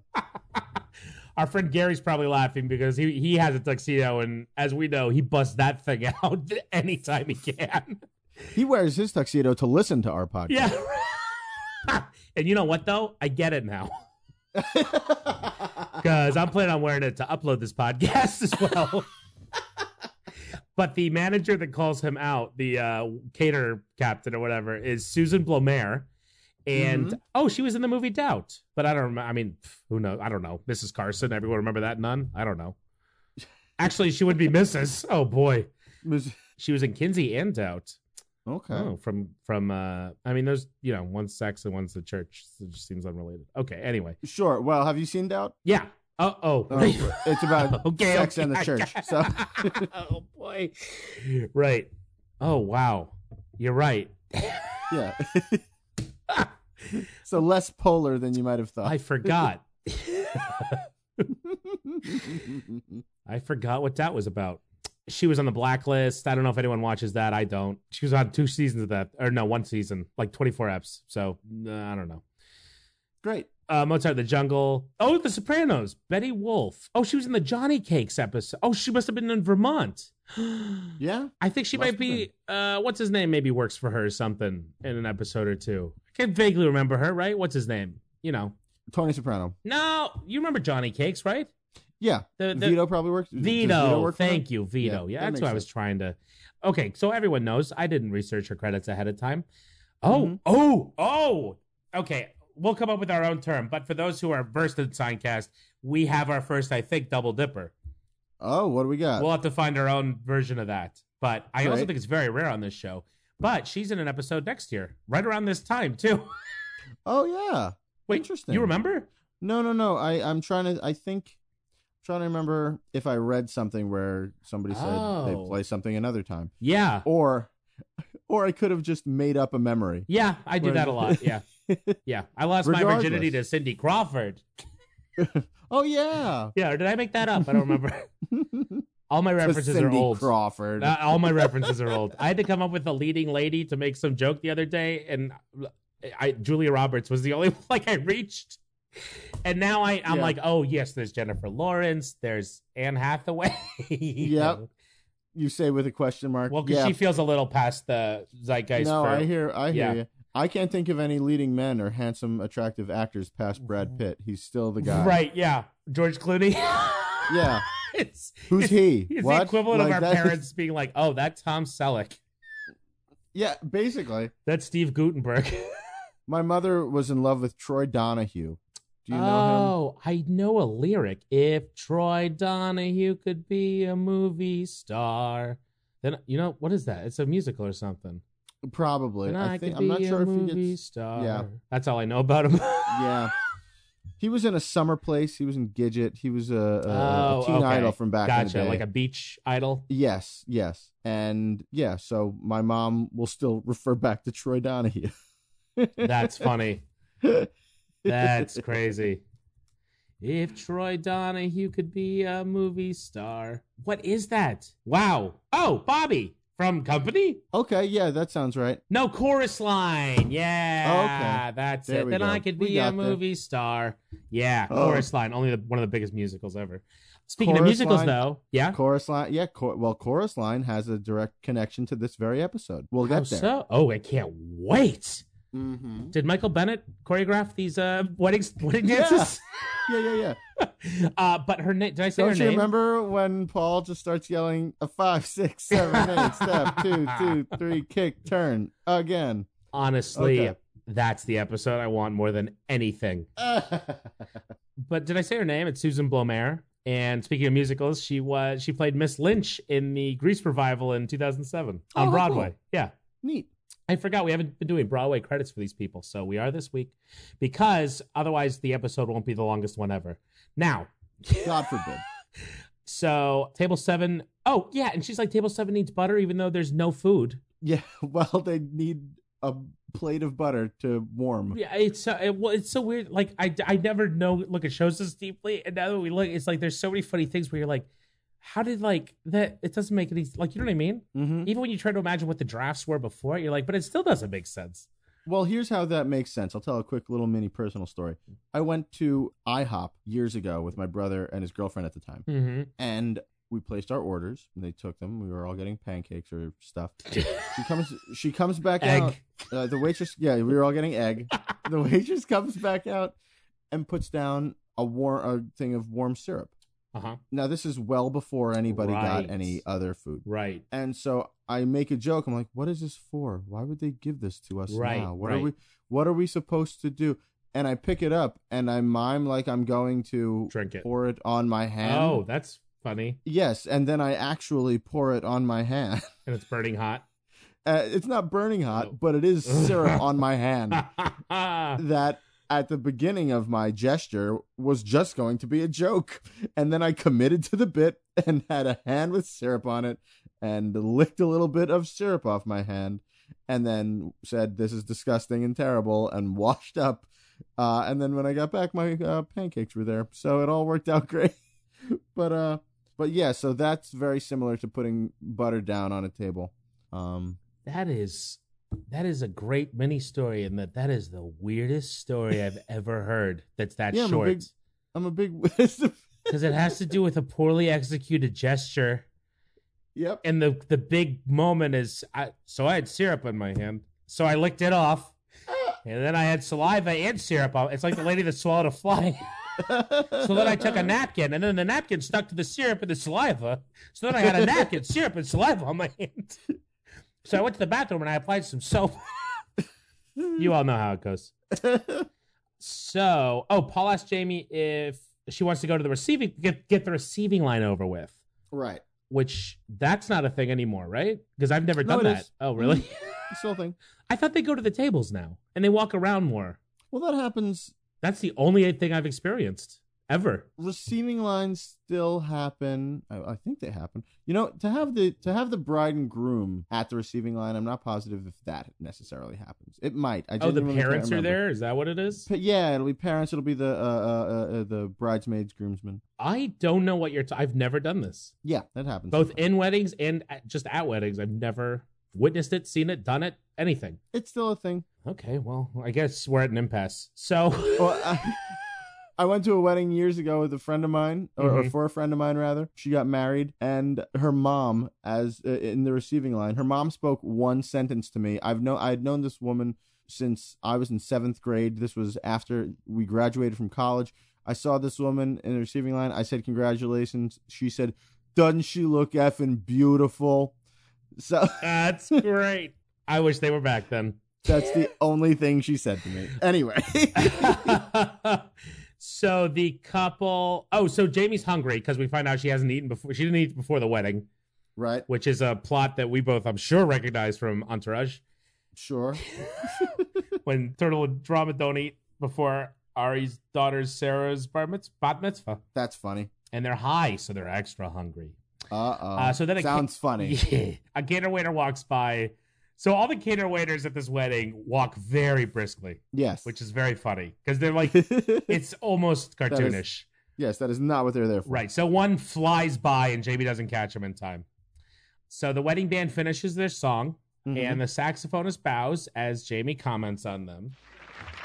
There he is. The can't believe you got them to hire your cousin Ira. Would you listen to me? Ira did not ruin our wedding. Oh, no, of course not. He said your grandmother started that. And we discovered that they know the band leader, Yes, they do. Ira, his cousin The Ira, band leader is cousin Ira, who played maybe by Mr. John John Pankow. Pankow. who you all will recognize from Monkey Shines, Monkey Shines. which there's a great How Did This Get Made episode about that. Oh I my think. gosh. Everybody go and listen to How Did This Get Made episode on Monkey Shines. It's very funny, right? It is unbelievable. Yeah. June Diane Raphael has quite a mind. Yes, that's And- right. It's one of her great theories, her great crackpot theories. If you think you know where the episode of How Did This Get Made is going, Right? just wait You for the don't. last 15 minutes. That's right. I forgot. I'll I'll re-listen to that episode, and like at the 50-minute mark, I'll be like, they don't even know. I was like, these people listening. I'm like, Jason and Paul and June, who are in the episode right now, Mhm. recording it. They don't even know what's about to happen. They don't know where this conversation is going to go yet. Right. Anyway, Here's the thing. You might also recognize Mr. John Pankow. Well, for those of you modern TV watchers, he is the exec on episodes on Showtime, which is a great role for really? him. You haven't seen that, Russ? no, I haven't. He plays basically a monster. It is so fun. Like just Cool. like sort of a pathetic but gross guy who's sleeping with his the woman who works right under him, cheating on Right. his wife though, and he's just like he has no integrity, like a classic Hollywood satire type, and he's very funny. Yeah. Very funny. But he's also in a little movie written by Eric Bogosian called Talk Radio. Oh, he is, isn't he? Mm-hmm. I totally forgot. That's fun. I've seen bits and pieces of Talk Radio. I Oh, haven't seen you Talk gotta see the whole thing, my friend. Radio. Yeah. You gotta see the whole thing, my friend. Something that They should sound happen, my like friend. Because as Russ knows, I love older men with dark curly hair who are either Jewish or seem Jewish. Yeah, Eric Bogosian Yeah. plays Jews a lot, but is Armenian. you've got a type for sure. I do, yeah. In terms of entertainment and or people I aspire to be somehow in this field, that is the type, weirdly. And those are the only two I could think of off the top of my head that fit it. The end. Yeah, Exactly. it's a niche market. It is niche, which is I'm feeling. I'm really feeling. Oh, he's also in Life is a House. Who knew? Also, I saw him in a Christopher Durang play at the Public Theater Cool. about terrorism. Anyway, so yeah, this guy, it was a comedy, obviously. So Cousin Ira, this is Cousin Ira. Yes. Cousin Ira's maybe going to be with us for a while. I wouldn't mind that. I like this character. like him hope we too. get He's family. I hope we get to see him more. Yeah. And also he I don't know maybe- where they're going to make room for him. Yeah, but- I do, because I haven't seen the second they upgraded Mark and Fran, they disappeared. That's true. I mean, we haven't heard from Sorry, them you since. It's like they're in Vegas blowing their paychecks. Neither hide nor hair. Yeah. So they find their seats, and Jamie doesn't like who's at their table. Like Right. just from the name tags. She's They've been seated at the table for cousins and camp friends. right. Which I'm like, how did she know that based on names? I can only assume that it's like maybe rather than like table 7, table 9. Yeah. The sign in the that middle could be. says cousins and camp friends, Oh, which is a gosh. strange thing to do. Yes, it is. Oh, that's a great assumption, though. So, as Jamie would do, she just does what she wants and takes Yeah. their name tags and swaps them with another table, Mm-hmm. which would Mhm. make me very nervous. Yes, this is why this isn't done this way anymore. Now you have a big table with everybody's names on it at the front, rather than having tables having names be at Smart. specific Yes, seats. Yes, yeah. Oh, that very good. Whoever did that should get credit. So as she's doing it, another cater waiter flies by, but Jamie just runs and stops him. Yes. She blocks him basically Yes, from yes. walking. And he has something on toothpicks on a tray. And she has Mhm. one very politely. And then she Right. gestures to Paul to bring a plate. And then she just fills it up. Yeah, she takes basically all of the food off of this. And I person's couldn't tray. tell what that food was at all. I guessed cheese. I could be Oh, wrong. that's a good guess. Well, no, because they're like beige things. You know what I mean? It seems like something that someone made besides a cow. So Ira comes back over and he asks about Jamie's. Oh, right. Oh, we haven't met him yet. Right. Right. We've only We've seen him. alluded to him. So he now he comes over. He's the Mhm. wedding band leader. He asks about Jamie's mother because clearly they must have gotten into some kind of fight at the wedding. Yeah, well, he asked about Jamie's grandmother. Grandmother, that's it, not mother. Yes, and he caused a big stink at the wedding. Right. And and yes, so that's got Jamie a little bit miffed at him. Yes. Oh, then he gives Paul a noogie. Right. And which is silly but fun. Okay. Very silly and unexpected. Mm-hmm. Like you don't see Paul treated that way that often, Right. Like a little brother. Right. Then he says, "Oh, they missed Paul at Aunt Selma's." We missed you at Aunt Selma's. Oh, yeah, you know what? Boy, was she peeved. Oh, kidding, was she? Very peeved. Which one is Selma again? Most powerful woman in Sheepshead Bay. They say she once stopped the subway with her foot. She stopped the subway with her foot, like Paul Bunyan. That's a funny like line. a New Yorker Paul Bunyan or something. Also, Sheepshead Bay is where Buckles, the famous stand-up from Seinfeld, is from. Oh, yeah? Do you remember in the movie episode?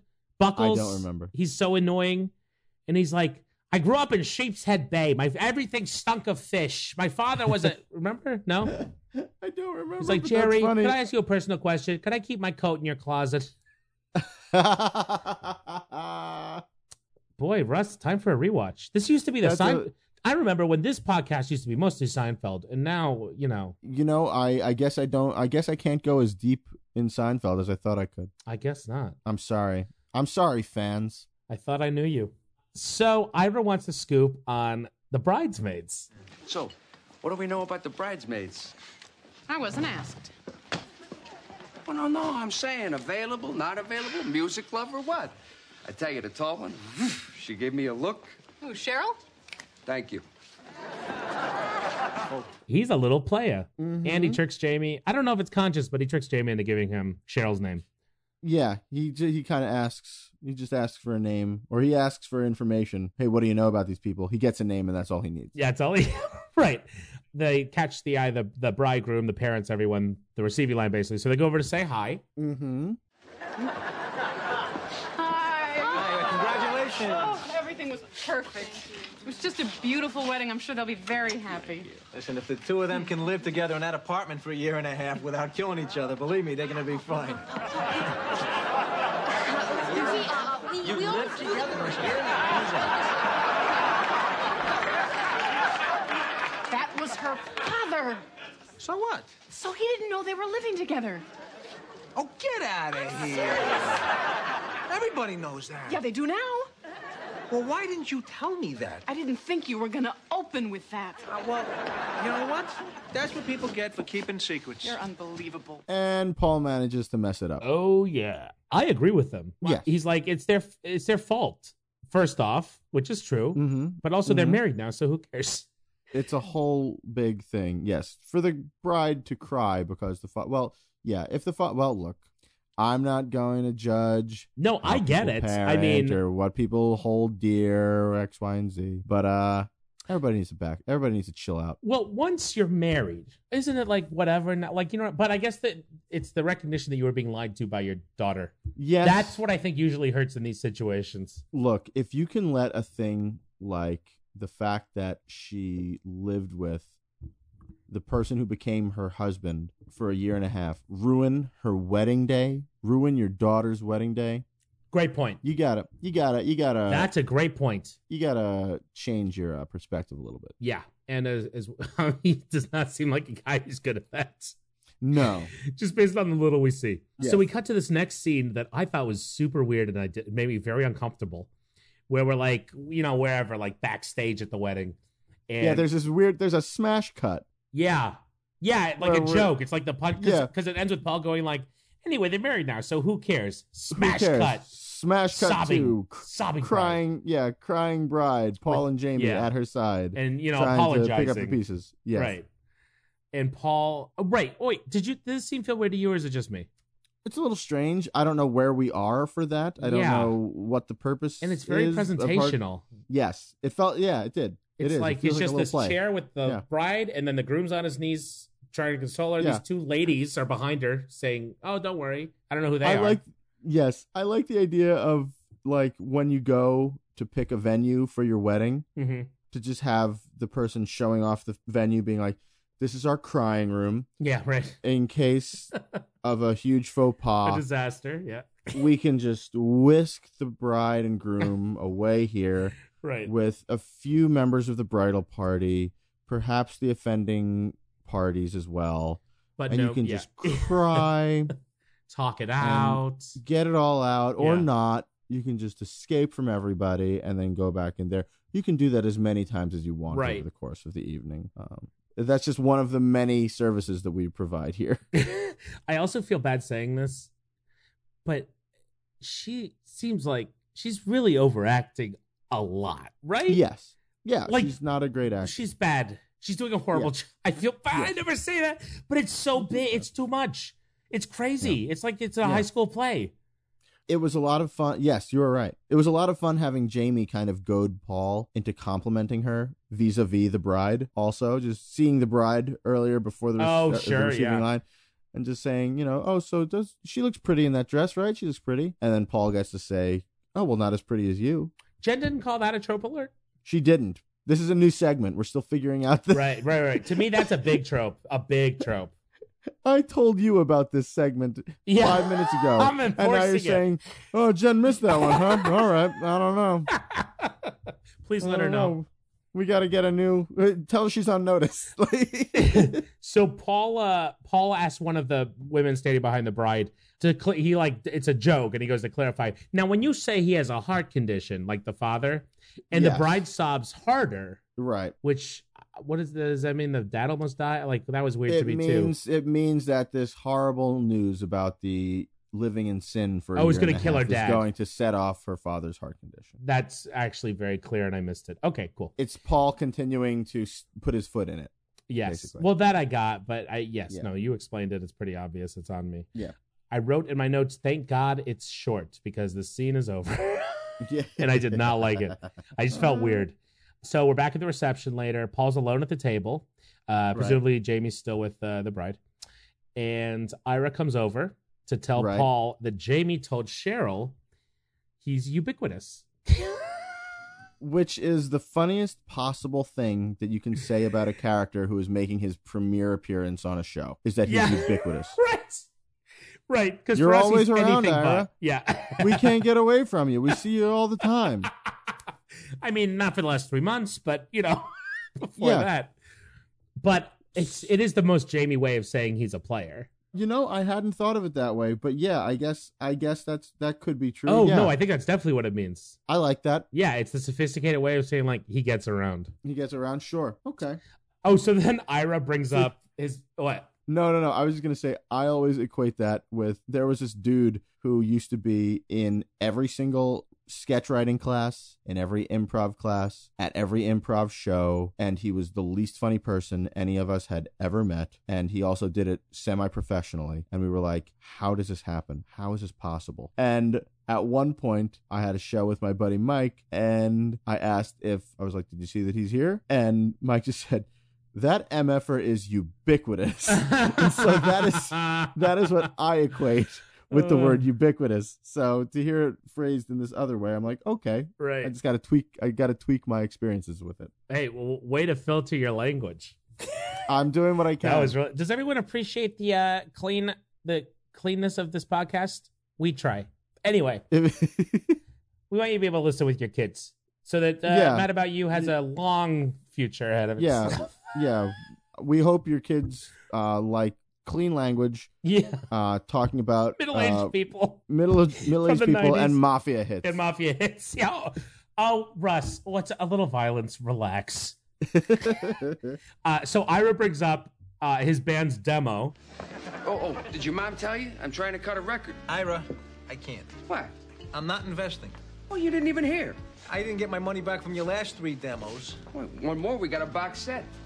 Let me think about it. No. No what? We're not thinking about it. You didn't even hear. Did we miss food? I think so. How is the bride doing? She's throwing up and everybody hates us. I love how everyone he obviously brings this up all the time. Mm-hmm. I wonder, what's a demo cost? Like 10 grand? I mean, you can't. I couldn't venture a guess. Let's say 10 grand. But, that's a lot of money. Okay. Sure. But no, I'm sure he asks a lot. Yeah. He hustles and he's the hustling moocher, like streetwise player guy. He's shameless. He's very similar to Selby in a way. Yeah. But also different. A little more interesting, if you ask me. Top to bottom in this episode, there's some pretty bad fake music playing. Yeah, from the band, like class. Yeah, it's not a band where you would say, "Oh, I gotta get the album." Yeah, there's certainly that, but also just like as far as pretending to play instruments. Oh, sure. Woof. Oh, you mean like the physical work? Yes. Oh, I was drummer the drummer is very, very miming a lot of what he's doing. He's not actually hitting things. Because they're like, you can't make noise. Right. But at least John Pankow does a great job he turns his back to the camera for a lot of what he plays. Oh. So you can't see him pretending to play the saxophone. Well, he's lucky they can't all do that. Yeah, that's true. I wish that they did. That would be great. That would be very funny. There was just a scene of a wedding with 4 people and you just see their backs just not looking at the crowd. I also think the phrase when he asks how the bride is throwing up and everybody hates us is the funniest sentence. Yeah, really funny. It's an onslaught of bad things. So Ira gets Paul and Jamie to the wedding's dead a little. It's sort of a dead wedding. The bride and groom are missing, blah, blah, blah. Mm-hmm. So Ira gets Paul and Jamie to lead some dancing, maybe liven things up a little. Right. So we do another sort of smash cut. Well, no, a smash cut to the reception moments later. And Paul and Jamie are alone on the dance floor doing some kind of cat dance. They're doing the alley cat. Oh, no.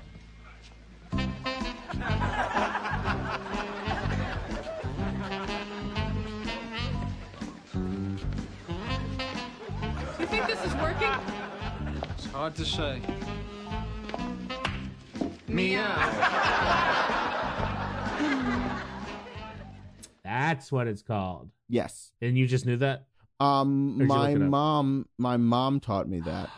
Oh, that's sweet. Years and years ago. Mine taught me Hava Nagila, but I forget it. Oh yeah? Yeah. The hora? Yeah. Yeah. A little. My mom used to teach me a whole lot of dances like this. A whole lot of wedding slash bar mitzvah affair dances. That's sweet. Basically. Did we mention that the name of this episode is The Wedding Affair? By the way? Yeah. Double entendre. But we'll get there. Oh, you're right. Yeah. So sorry. Yeah. So she taught me how to Lindy. Like Lindy England? Yeah, she taught me how to point at the genitals of prisoners of a tied up prisoner of war. Yeah. But that's mom. No, she taught me how to do the Lindy Hop, but she taught me here's the basic step, and it's good to have that. But when it's then just okay, now go and dance with somebody, right. I'm like, yeah. Well, how long do you want to do this basic thing? Because that's all I got. But luckily, everybody else who I do this with is just well, I don't know how to do anything else either because I'm a normal person's age. And my mom didn't teach me this because your mom, Russ, is the old-fashionedest person in the world. Yes, right. Yeah, you learned dances that she learned when she was your age, when you were learning. Yes, yeah, basically. You were one generation behind. Yes. As was I, which is why we're doing a podcast about something that's one generation behind. Yeah. I'm a little brother in a sea of big brothers, if it were. Which is to say, mom and dad were a little older when they had me versus... Oh, literally. I see. Yeah, versus everybody else that I'm friends with, they're just no, we're younger or whatever. Yeah. I'm an older brother for sure. Yeah. Because of the numbers. So Jamie goes to rally. Oh, so they're dancing. It's very cute. We haven't seen a dance like this. We haven't seen a smash cut dance I'm Mad About You since Sister. That's true. So Jamie goes to rally the crowd because no one's joining them. And she leaves Paul alone, though, on the dance floor doing it, which is a nightmare. Yes. But seconds later, Paul leaves to go find Jamie. She didn't try to rally anyone. No, she's at the bar eating a handful of olives. Yeah. So Paul brings up this whole ordeal again. How can they keep a secret from their parents about living together and stuff? And Jamie's like, oh, everyone has secrets. And then, oh boy. That's all Paul needs. Yeah. And it turns out, though, she points out to Paul because Paul doesn't believe her. She's like, well, you Right. have secrets, right? I'm not judging, mind you. I'm just saying it's wrong. Like you have no secrets. No, not from you. Come on. I don't. Huh. How about a couple of years ago, when you told me you had to work on a Sunday, but you went to Atlantic City with Ira and lost $400? You know about that? Eventually? Well, then it's not a secret, is it? Oh, please. Well, wait a second. Technically speaking, if you knew about that the whole time, and you didn't tell me that you knew, that would make it your secret. Yeah, Atlantic City. Yeah, she's got a little something on him. He, though, employs the Jamie Jedi mind trick, and with logic, making turns it her fault? Yeah. That's Yeah. something she would do. That's what she did, like, when she talked him into the thing last week. That's true. You know? She always does that. Oh, then I'm I sorry I hadn't brought thought it of up. that, Yeah. Yeah. A Jamie mind That's very trick. fair. Does that sound like Jedi? Does that get the Star Wars people clicking, excited? It's a good term? No? Yeah, Jamie probably. mind trick? Yeah. All the Star Wars people are calling each other right now. They're off in this. They're in the splinter group for Mad About You for Star Wars fans, and it's like, did you guys hear Russ and John talking about Star Wars on Mad About You? Okay, point taken. Well, then tell me what it is, because I don't know what my point was, except for that I like that idea. Oh, I thought your point was like, no, it's not that revelatory. It barely No, I'm sounds not like slamming- Jedi. I'm not slamming anything at all. That's I love sweet. the idea. So they're interrupted during this conversation. They're interrupted by an older guy and his silent wife again. What is this show? With this show, it's always like an old guy talking with a quiet wife. Yeah. But she gets a credit in this one. Oh, does she? Yes, friendly woman, friendly man. Yeah, she does. Yes, she does. Okay, Good for them. I know, right?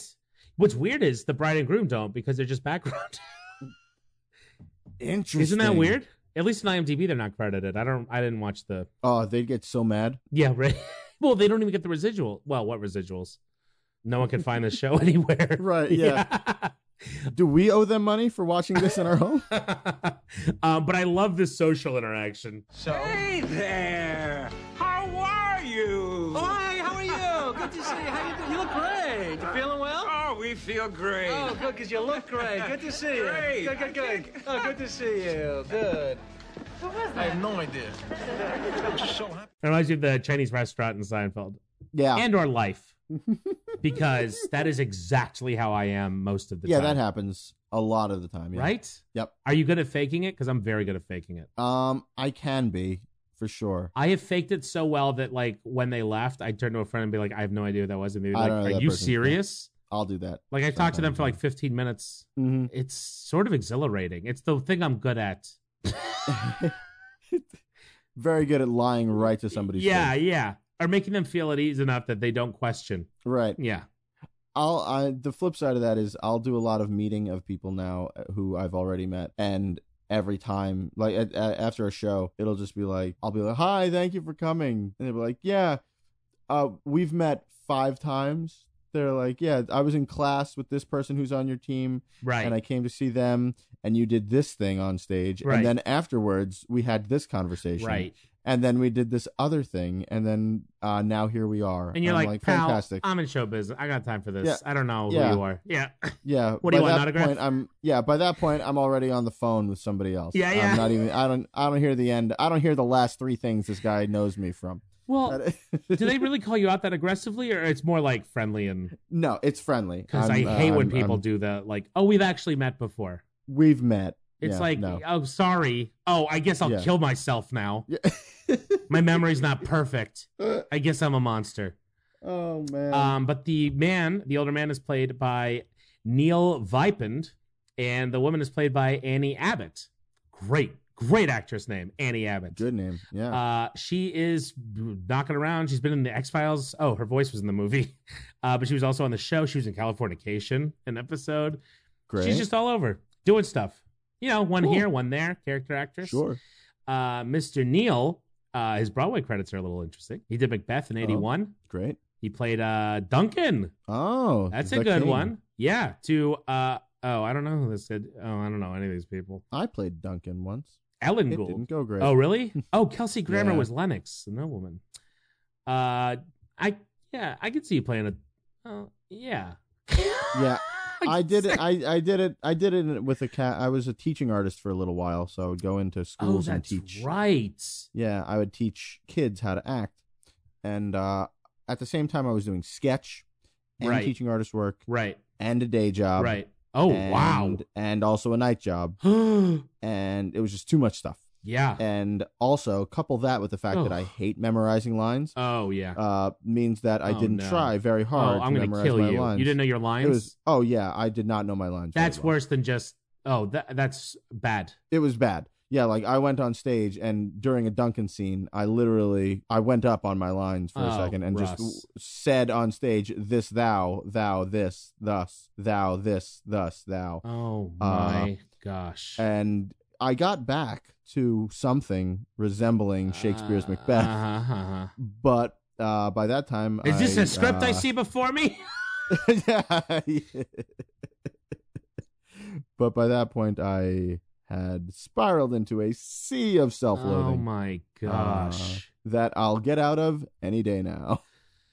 I mean, that is the biggest crime, I think, in my humble opinion. You're not wrong. Ugh.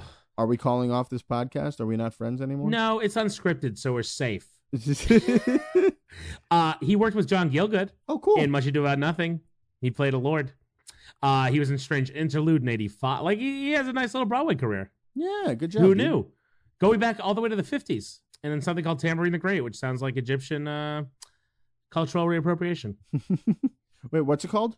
Cultural reappropriation? No, is it no, cultural the play- appropriation? The Oh, play is called I don't know. I forgot. Tambourine song. Tamberlane? Who cares?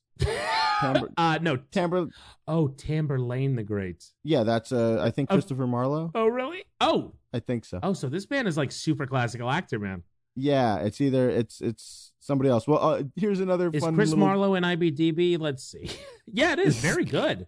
Oh, Thank you. Book adapted by Tyrone Guthrie. Oh, this is a musical adaptation of that play. Interesting. That's where I got the Egyptian stuff, because when I look at the credits, it's like blah blah blah. The I Egyptian read stuff. Tamberlane the Great in college when I took a course that was it was English drama, and it said plays by where you will study plays by Shakespeare's contemporaries. Shakespeare's contemporaries. And I took that to mean we will be studying the contemporary plays of Shakespeare. Oh, boy. And I was just like, yeah, you know, You should the have taken plays an that English Shakespeare's class. making now. Oh, brother. So I'm just an idiot. Yeah. Is the Yeah, you were in the wrong my class. thesis statement. Yeah. William Shatner was in this too with him. Oh wow. Yeah, he's had a fun little career. Anywho, let's move on to back to the show. Oh boy. Are you sure? I've had a long life. Oh, I could gosh. talk about more of it. This is as long as the ones we do when we're deliriously tired. Yeah. So Paul picks back up with the secret conversation right after the couple leaves, and pulls out of Jamie the fact that she's been keeping little secrets, you know, Yes. like just little things. And Paul asks why she keep things from him, and she says because they're mine, which is fair. And fair. But also it's moments just a very It's a dodgy dodge. yeah, it is, but also very realistic. Like the next 10 minutes of this episode are very realistic to me. I think to myself, I'm just like, just let it go, Paul. Just no good. You She's really giving do? you it's like she's giving you every sign to just drop it. Yeah, but you know you also, can't. That's why you. I know right, you can't. yeah. That's the thing. I mean, we've all been in this situation, I think, right? Mhm. Yeah. Yes. Not this exact situation, but yes. Yeah. Not this exact. See, now Yeah. I'm doing it. Now you're wondering. Or not. So Paul wants an example now of what's an example secret you're talking about, because his imagination, like anyone's would be, is running wild. Mm-hmm. And the main thing is like, are you having an affair? Right? Yeah. That's the first Yeah. place your Yep. brain goes. Why wouldn't you tell me things? Not things, just some things. You know, I understand, but why? Because they're mine. Okay, fair enough. Could you just give me one example? No, just to clarify. Stop it. But why? It's nothing. So you're saying there isn't it? So I'm asking, is it a big it or a little it? Just tell me what it is. Excuse me, What? miss. This waiter is really bothering me. What Paul a won't stop. He's being persistent he won't as hell. stop. What a waiter callback. Gosh, that's so It's funny. so great. It slays. And that is one of my favorite buttons in the show, in the series, I think, so far. Absolutely. Because you don't even, it doesn't feel like a button. And it's one of the funniest moments in the episode. Yeah. It's a great joke, a great bit. So, scene 6, we're at the reception later. And now the whole room's empty. And the entire wedding party comes through doing a bunny hop. Is that what it's called? That's called the bunny hop. Yep. I didn't know if it was the Lindy hop. No, that's a different thing. I'll show you how to Lindy when you get. Oh, I would love that, Russ. You know what? If it's only one move, save it. Yeah. So the whole wedding. You'll be able to impress people very briefly and then bore them. Oh, he's a good. Oh no. So. Yep, that's what it is. Yeah, they won't even get to the word dancer. Yeah, that's the experience of knowing me in a nutshell. Oh, he's a good. No. Oh, never mind. No. Not if people come up to you after your shows. That's true. And then I just don't know who they are. Right, yeah, you're bad at that. But yeah, and they get to say, he's got a good. Yeah, we've met. No, he doesn't. So there's a very serious. So the bunny hop line is this very serious seeming woman in the front, which is very passively funny to me. Followed by Paul and Jamie, and then a bunch of other guests. They're all hopping together, and during the hop, Paul is still harping on the secret thing, and they're having like the discussion continues. Yes. You tell me you have secrets, and what do you think? I'm not going to be curious? I don't ask you to tell me everything, do I? No. What are you, having an affair? No.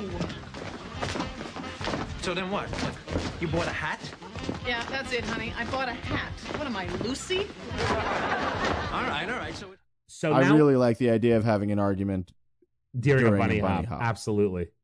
Really fun. And now we've set up so like the range can be from an affair to lying about a hat. Yes. I also love the Lucy joke and appreciate it because I don't know if, Lucy. But also like it was always hats. She's always buying a new hat, wearing a new hat. Like it's a lot of hat stuff. Hat boxes were everywhere in the show. Sure. Hats are very Lucy. Also, you don't get a good Lucy reference on TV these days. That's probably true. Yeah. Because no one this is a nice knows what it is. They remember. No, a lot of people don't. Like if I say Fred Mertz, people are like, who? Yeah, I guess that's true. Because I'm obsessed with William Frawley. Anyway, he was a monster. I'll have to look him up. But wait, I'm serious. I don't know his story. Oh, I thought you were like, who's William Frawley? And I was like, see, it's my point. So he has Jamie. It comes out that his mom came over at one point and got sick, and he was like, "Did you poison my mother? Is that the secret?" Right. Which is like, okay, so now we know an affair's the worst. Right. Poisoning his mother's just under that, and then slightly less. A hat, somewhere in there. So he starts doing 20 questions with her during the hop. Is it an animal, a vegetable, a mineral? Why do those go together in my head? Do you know? What? Animal, vegetable, mineral? Well, because those are the top three. Those are the categories of 20 questions. Basically, that's a common first question to ask in 20 questions. Animal, vegetable, or mineral? Yeah. Not person, place, or thing? No, those are the three things that it can be. It's an animal. Is it alive? Is it a plant thing, or is it a non-living? Excuse me, Russ. Wait, yeah, are you plants serious? aren't alive.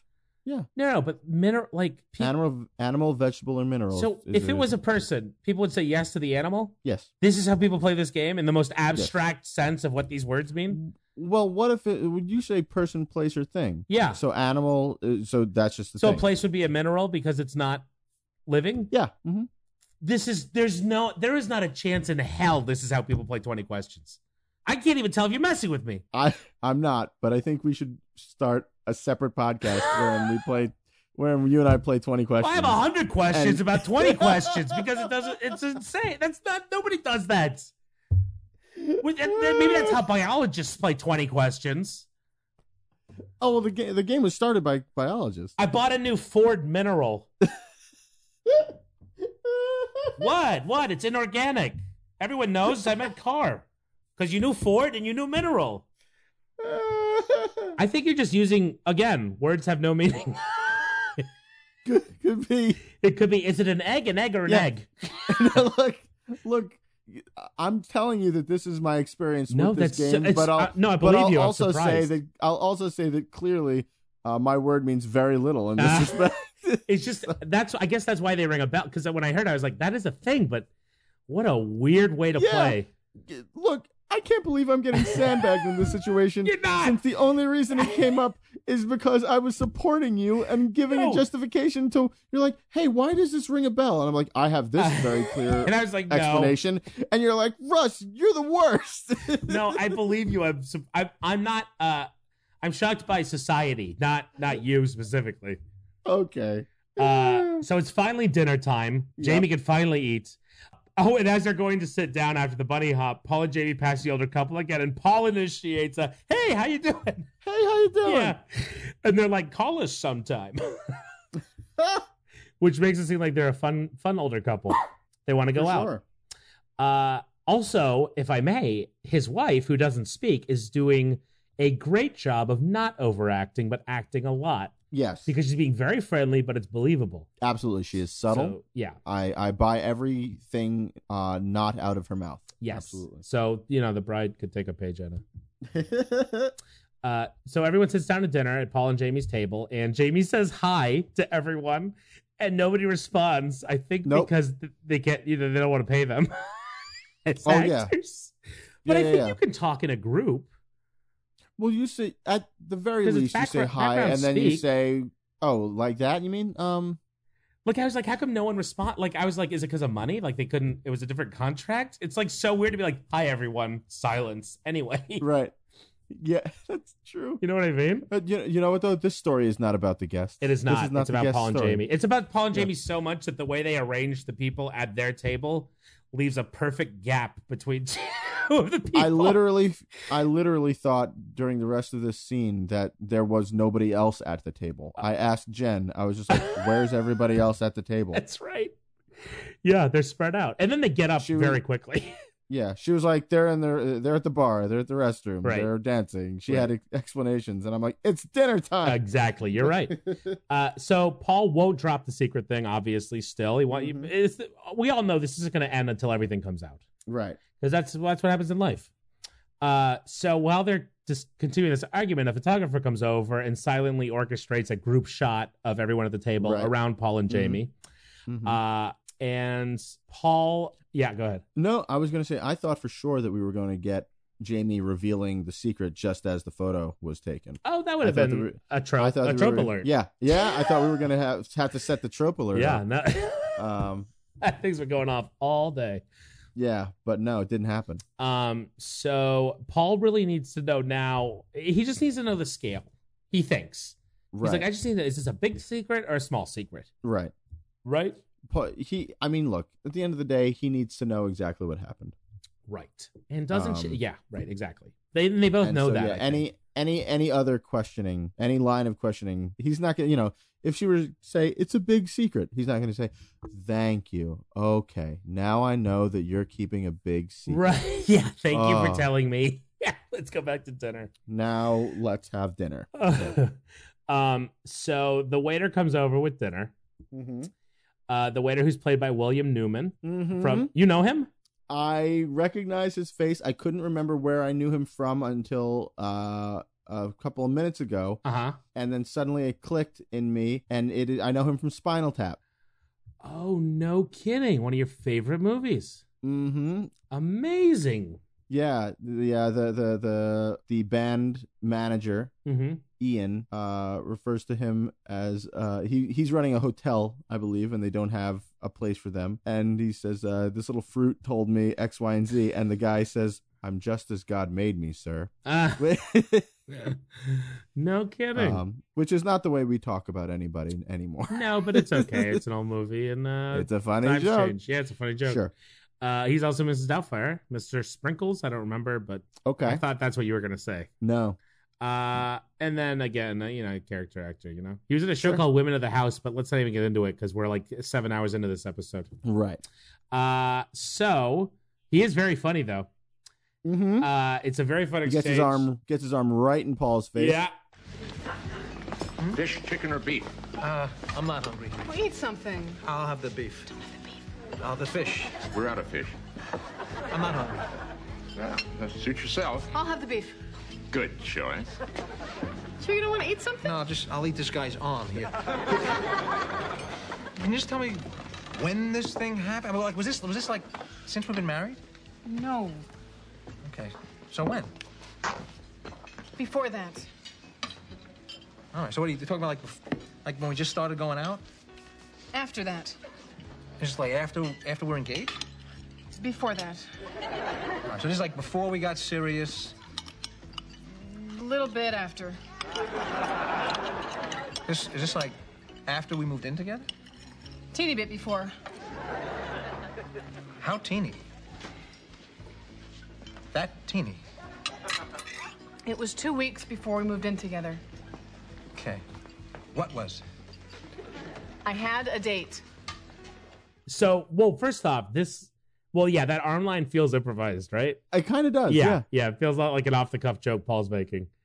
Right. But this argument is just the most real argument. It's getting very real. Real. Very Like, heated. it's hitting every single beat of that thing in life. How big or small, how long ago or recent, like all the things that we think affect how we'll feel about it. It's the sort of this feels almost like the sitcom trope of The Thing. I've got to show you the thing in the other room. What thing? The Thing. I don't know about a thing. Yeah, the thing that they had a couple of weeks ago, except this is like a sadder, more real version of it somehow. Do you know at all what I'm trying to say? I do a little, and I think I half agree with you. This one feels more realistic to me, less tropey, but I see what you're saying. I agree. Like, I don't necessarily... They hem and haw about the specifics, which they do for comic purposes. They're lending voice to thought, I think. These are all the thoughts we think. Maybe. Yeah, maybe that may be it. I feel like if this were a real fight, he would say, when did this happen? And she would say, not too long ago, or something like that. And he would say, tell me when this happened. And then she would give the answer. I mean, the back and forth about before this, after that, before this. No, but those are all the important milestones. That's why it's so realistic to me. Right? Okay. It's like, was it before or after married? That's a big difference. Okay. Was it before or after we lived together? Big difference. Was it before, like, you know what I mean? Was it when you were 10 or like last week? Like, all of those milestones that he's asking to me are very like where your brain goes. You've convinced me. I think this is very like my brain was reacting to every single thing very like yap. So when she tells him it was a date, that's what he didn't want to hear, I'm sure, and that opens a whole new can of worms. Where again, they hit all the beats, everything your brain fills with, they do. And Paul does the like, oh, okay, I can handle that. I can handle that. See, I'm handling it very nicely. That's fine. I can handle that. I mean, you had a date, so I mean, as long as I can handle that unless. Yes,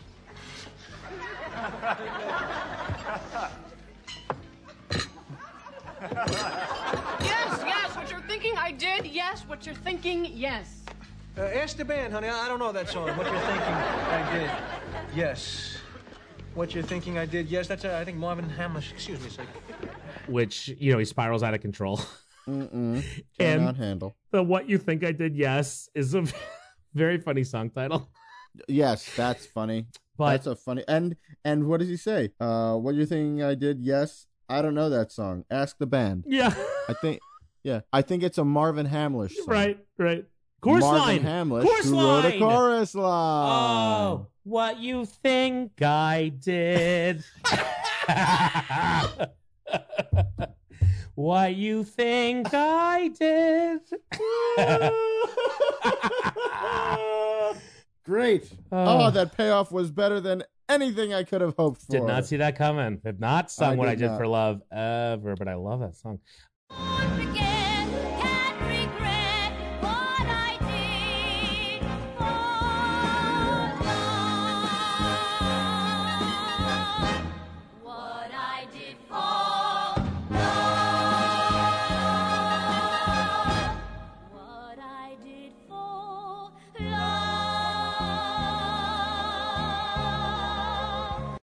Anyway, so the way it comes out, like basically, this whole discussion, he has his worst fear, right?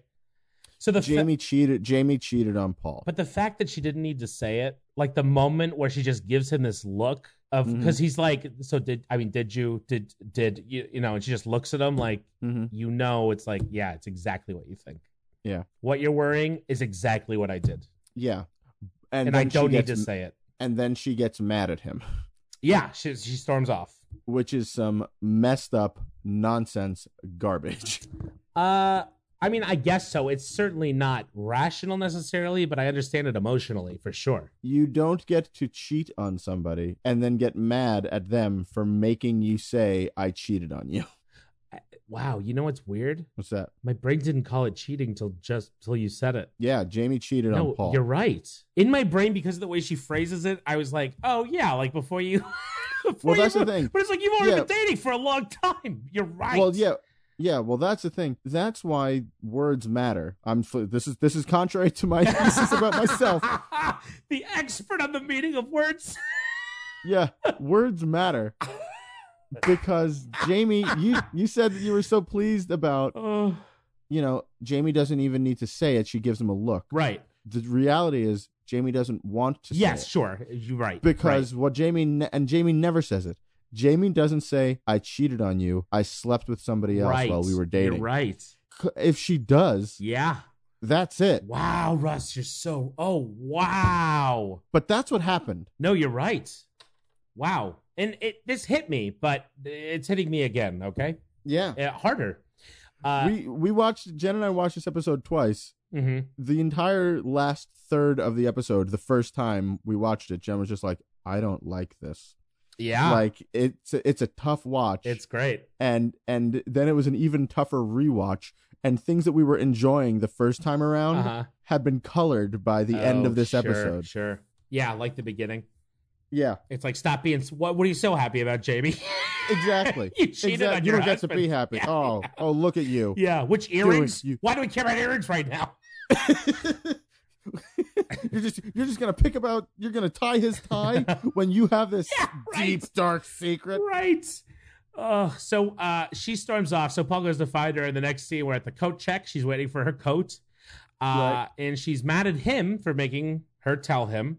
Yeah. And what I like is, though, she's not getting the coat. Like, I feel like if this was anything else, it'd be like, I'm getting my coat and I'm leaving.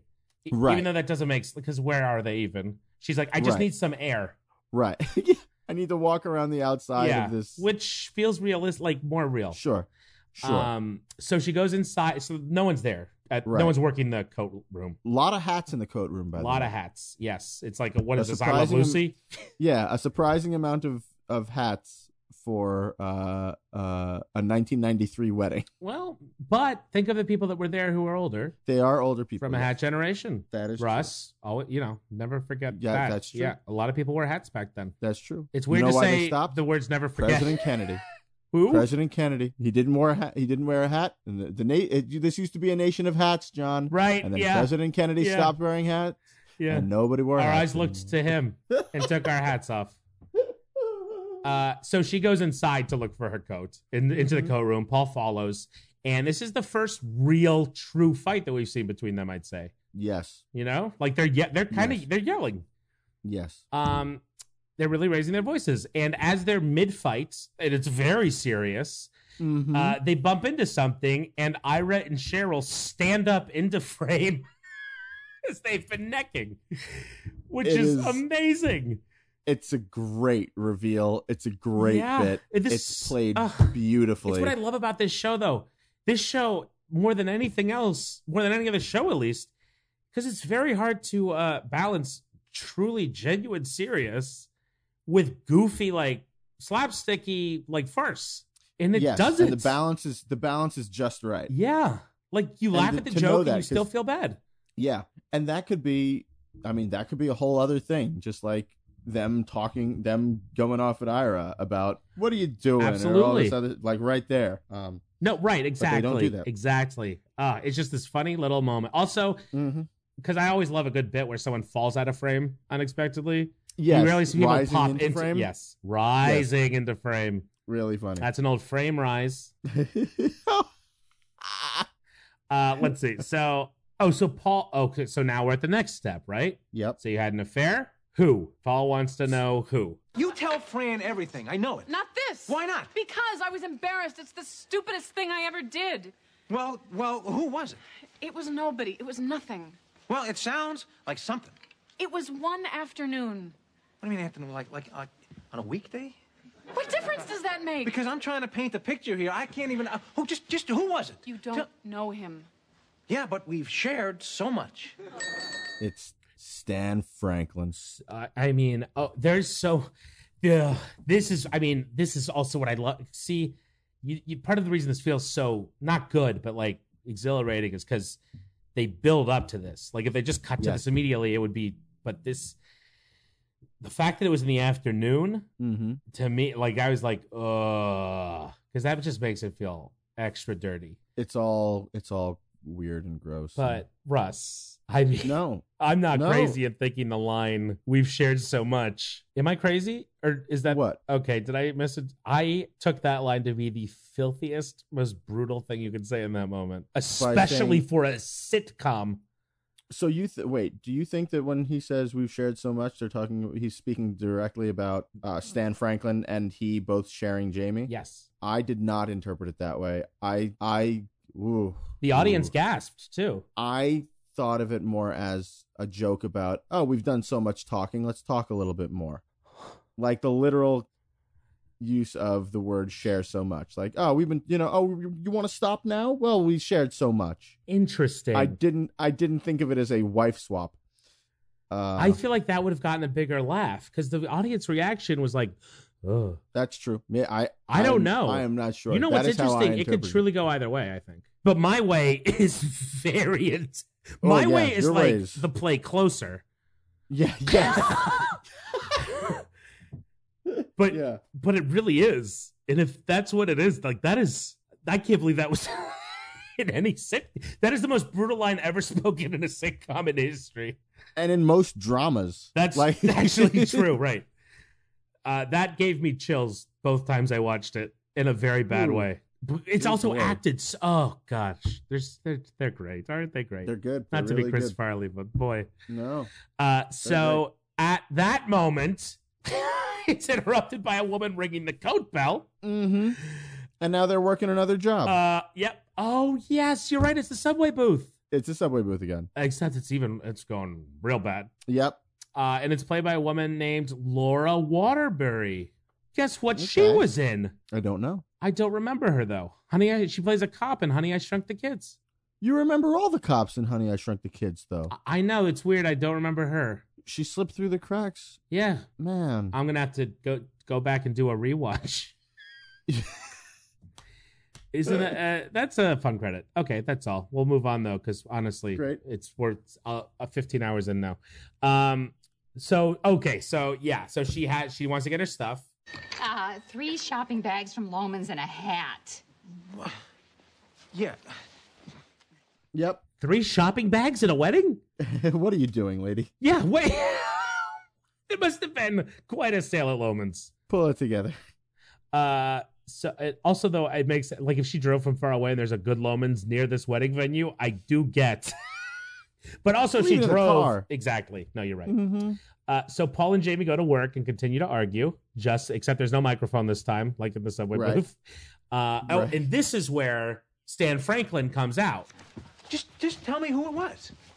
You don't know him. It was somebody at the office. Okay, who at the office? It was nobody. You don't know him. We had this stupid little crush. He was just about to be transferred to England. And Stan Franklin?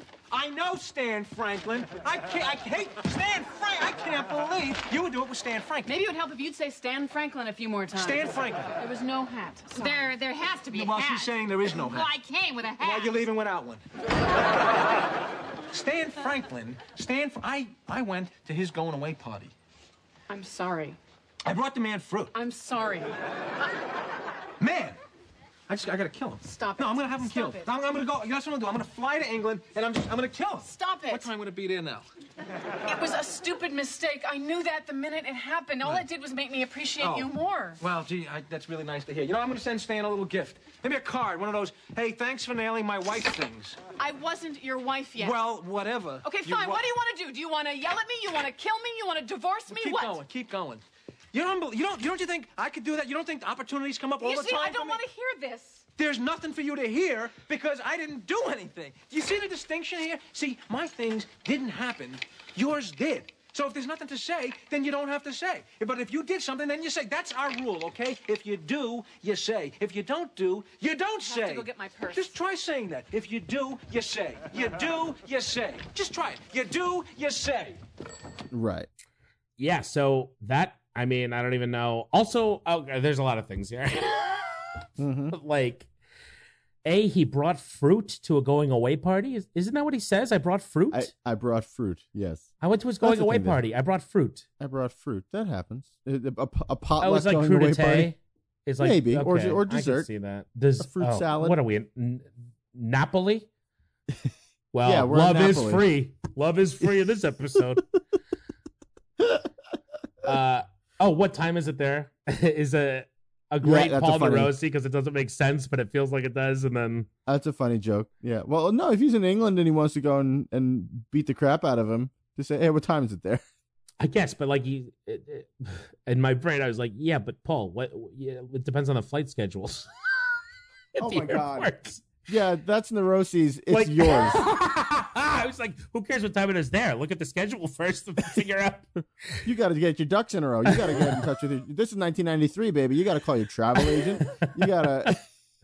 The bottom line to me is, and this comes into play, and I think anyone listening to this podcast who likes the show or knows the show knows this happens. But Jamie's a little bit of a risk at work. This is not the last time This is an issue. happens. Yeah. But I didn't know that. I don't think I'd never seen this episode before. I remembered this episode. Yeah. I remembered Paul's about to start saying, if you do, you say. You do, you say, which to me sounded like a dictator, like Idi Amin. I did. Like, you do, you say was arrested today by. There's a coup. Well, look, I was going to say that I specifically remember him saying that from this episode, but maybe I'm just confusing Paul Buckman and Idi Amin again. And you do that, yeah. I do that all the time. But this whole fight is a nightmare. It's terrible. It's so when he says he could hard do it, but to he watch. didn't. Yeah, and his voice is breaking. Yeah, they go there in front of a live audience too, which is kind of cool. It's really rough. Oh, and she gets indignant. She gets mad about this again, which I would have loved for her to have said, I'm sorry. I don't think she does a single time. You know what's crazy, Russ? I think you're right. Also, wow, that didn't even occur to me. This all goes a lot better if she says that for a moment, but all she says is, I can't believe you made me tell you that. And it's just like, come on, lady. I think there might be a cultural thing of like, this isn't necessarily cheating back then, right? No, it's cheating. It Paul's has to be, responding right? like it's cheating. Yeah, you're right. But it feels balanced it's- in a way, even though it's not the way you're painting it. And I think you're right. Is it crazy that it feels balanced to me a little? Not balanced, but like... It feels balanced because it's written well and acted well. I guess that's it. Yeah. because she is upset. But Yeah. because because she's having her own emotional experience to what she's going through, It's which also is like, I being don't wanna do sad this and here. mad. And so that stacks up. Yeah. In the moment. In the moment, yes. When you break it down, You're right. She should be apologizing for cheating on her husband. Yeah, right. Oh, Yes. boy. But when you're watching a comedy and it's a tough moment, then it's just like, oh, okay, yeah, Paul, will you relax? Right. You can talk about the affair that you just found out that your wife had. Right. Later Yeah. on in the couch. Drop You're it. gonna make her say it now? Yeah. Come on, we're all trying to laugh. We were just doing the bunny hop. Do you think, this just occurred to me, because multi-camp sitcoms always have a warm-up and a guy in the audience who just keeps the energy going. Right. What was this man. guy doing? I For don't the know. second half of this tape night. That's a great point. I would love to talk to that guy, and I worry Yeah. that we never will be able Yeah, to. he's just What if he's doing what we're doing, basically? If Paul Reiser just Right. like, you do, you say. Yeah. That's the thing. You do, Yeah. you say. He's mad I at didn't Jamie. do, so I didn't say. You do, you say. Okay, that's a cut. And then this guy comes up. He's like, you do, you say. What is he? Yep. Somebody who used to work with Idi Amin? Oh, wow. What if he is? Oh, wow. That's What if we could do warm up for together. Mad About You? Yeah. No, just in a way, this is all. Oh, gosh. I don't think you razz the show, though, that much, but, So they go basically they walk, they find their stuff, they walk. It's a continuous cut to the next scene where they walk back into the reception. Right. Wait, I wrote Jamie apologizes. I don't have the clip, but I wrote it. Are you sure? I think she apologizes, Russ. She might hear. Yeah, I think she says it finally was does. I know she says it was a long time ago. I'm pretty sure she at least walks it back, and her mood changes. She stops being mad at him for making her right. talk about it. It feels regretful. And But starts also, to, yeah, you're right though. She keeps saying it was stupid. She doesn't say like I betrayed. Wow. It's this show. So Yeah. now so the older couple comes over as they're walking back in, very upset, and they're like, "Oh, Yes. are you driving back to the city?" He's like, Yeah. no back seat. no back seat. So now Paul wants. So we've done everything, right? We've done the what is it? Is it big? Is it small? Oh, it's a date. Did you sleep with him? Blah blah blah. Oh, is it someone I know? Blah blah blah. And now Yeah. it's like, why? That's the one I need to know now. And she says the reason is the toaster. Reminisce. You really want to know? The toaster. I was going to say. I was packing up my old apartment. This was right before we moved in together. And I saw the toaster. And I thought, I'm about to own a toaster with somebody. I realized that I would never again be able to make toast exactly the way I like it. Which I realize now, of course, is ridiculous. I could wait till you made your toast and change the setting, or I could make my toast first, but it wasn't so clear then. Are you just making this up as you go along? It's like a door was closing on a whole part of my life. I panicked. Okay. But why didn't you just tell me 2 years ago? If I did, would we be sitting here now? Yes. I'm not so sure. It's like this little Well, now we'll audition never know. monologue.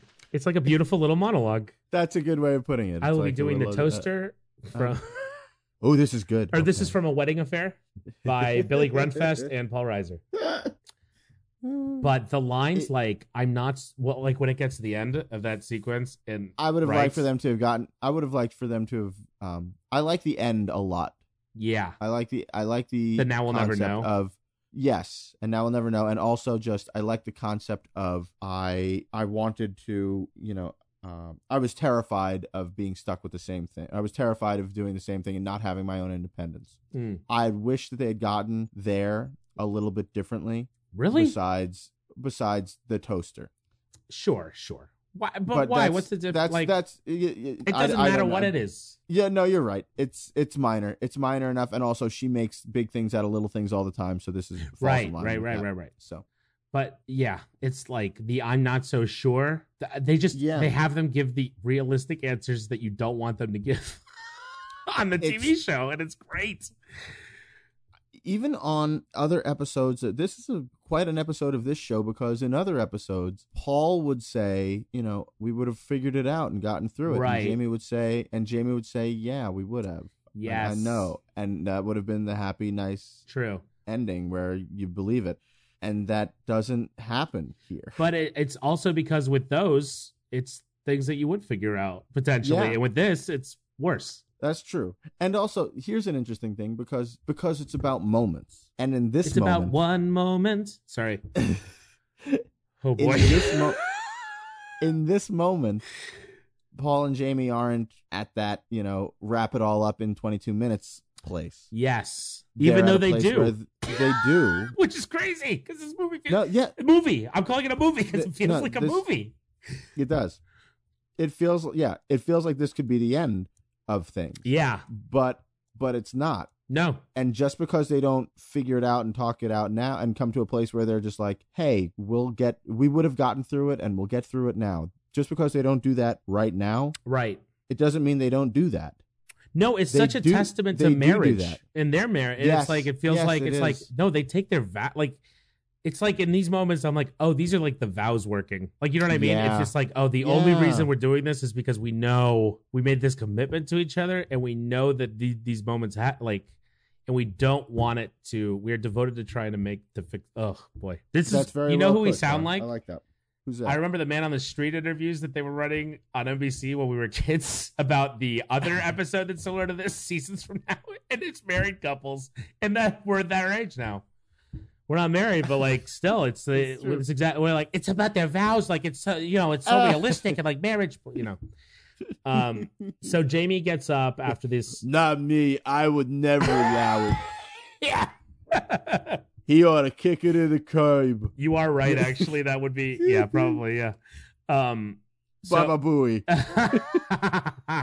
So Jamie gets up to do her goodbyes, and Paul puts on his jacket, and Ira comes over. Cheryl dumped him. It stings. Yep. What's the matter with you? Cheryl dumped me.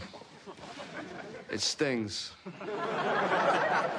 You know, 45 minutes. First 20 were beautiful. I thought we had something. You too? Very lucky. I would love a supercut of just people on the show telling Paul or Jamie they're very lucky. Yeah, I was thinking it too. Every episode. Every episode. Yeah. At one point, we're going to be like, are they? Yeah. Well, so are they. How many times can you get wrapped? Oh, everything is bad except for you're very lucky. It's like, I'm not sure. Yeah, eventually people start saying, could be worse. Yeah. So Paul grabs Jamie to go. Yep. And Ira calls out as they're about to leave, Paul and Jamie, for being the ones responsible for bringing together the happy couple. Which never happens at any wedding ever. And I was imagining, I was like, so Ira must have gone over to the spotlight guy, because the spotlight appears. Guy. The spotlight guy at the country club. We've never seen a spotlight. No. There wasn't a spotlight for the bride and groom. Right. It's the spotlight dance for the friends of the bride and groom who have their coats in their hands. Also, he had to go over there and be like, you see those two? You see the blonde and the guy with the curly black hair? At some point, I'm going to introduce them as a couple that brought the couple together. And that's what I want you to hit them with the light. Yeah, I would have loved for him to say, hit it, Jerry. Yeah, right. So now they got a spotlight on them, looking unhappy with their coats on, and Ira's pimping them into leading the next dance. Right. And Jamie looks at Paul, and she does a soft gesture with her hand of like, are we going? What are we doing? Like, let's go, yeah. And Paul grabs her, and they dance. Yeah. Ugh. Paul says, so you're saying it's the toast. That felt ADR'd. Might have been. And I hated it. I don't like any of the ADR. You don't need that. Why do you need that? Yeah, you don't. Especially a nebulous line like that. Yeah. Like, yeah, she said yes, exactly. Like, the response should be, yeah, I said that. Yeah, that's what I said. 2 minutes ago. Yeah. That's the end of the episode, and then there's a tag. They dance off, and and the next episode, if I remember correctly, begins with them living in different states. Yeah, she moves to Pyramid, Oklahoma, or whatever that town's called. The tag is everybody doing the alley very cat. fun. It feels like it's just one of those fun where they're like the whole cast is there, the waiter's there, the bride and groom, everyone's screwing around. It's what you need in order to usher you into Sisters. Yes, right. Well, the drama, Sisters. The drama. Cleanse that palate with the dance. What I mean, this is another exceptional episode. It's a really great one of television really, in general. Really this is why we're doing the podcast, because no one talks about these episodes, and some of these are some of the greatest episodes that have ever been aired on television. We're doing a service. This is our calling. Yeah, we're heroes. Yeah, people changed. Since 9/11. People have really changed what they define as heroes. And I'm taking that back. It's us. Oh, my gosh. Yeah, right. Sure. I want Jon Stewart to raise money for my health care. Remember when we were going to call this podcast First Responders? Oh, can you imagine? Oh, my very gosh. Funny. that is it for this week. John, we did it. We did it. It's a guys. It's a long one. This is a long But episode. you can see I have why. no regrets about the length of this episode. I mean, it's a testament to the density of their episode. It's a good one. I've got the usual stuff. Squash on Tuesdays at the Magnet. First weekends of the month. Friday night is the sequel at the Magnet. They are fun. I'm at Russ Fader on Twitter. We are at Mad About You Pod on Twitter and on Facebook. And that's it right now. Yeah. I'd like to make a website at some point. Do that. I'm putting that out there now. See, now that I've said it, there's a verbal commitment to you guys. Thanks to the secret. Right. I have the usual coming up. Nothing. Great. At Johnny Marbles, no H, but honestly, I haven't tweeted in a long time, and I only retweet the Mad About You one now, so don't even bother, actually. If you haven't yet, please find us on iTunes, rate, review. Yeah, right. We love that. That would be Thank nice. you. It helps us out and gets It's the word nice out. to hear from you folks, and yeah, it helps spread the word, and then more people can find out about this podcast. Yeah. Some of you are sharing and liking and commenting. Yeah, thank you.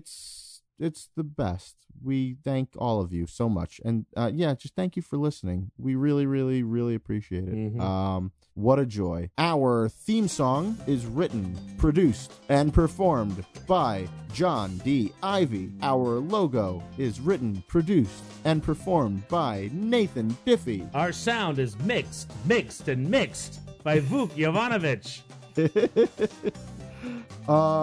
Is that it? Yeah. I love it. Wait, do the closing. Yeah, I'm going to. Oh, what? I think we're talking to me. I don't know. What do you mean? Is that it? What do you mean? Folks, that's it for us. Oh, I'm Russ Fader. I'm John Marbley.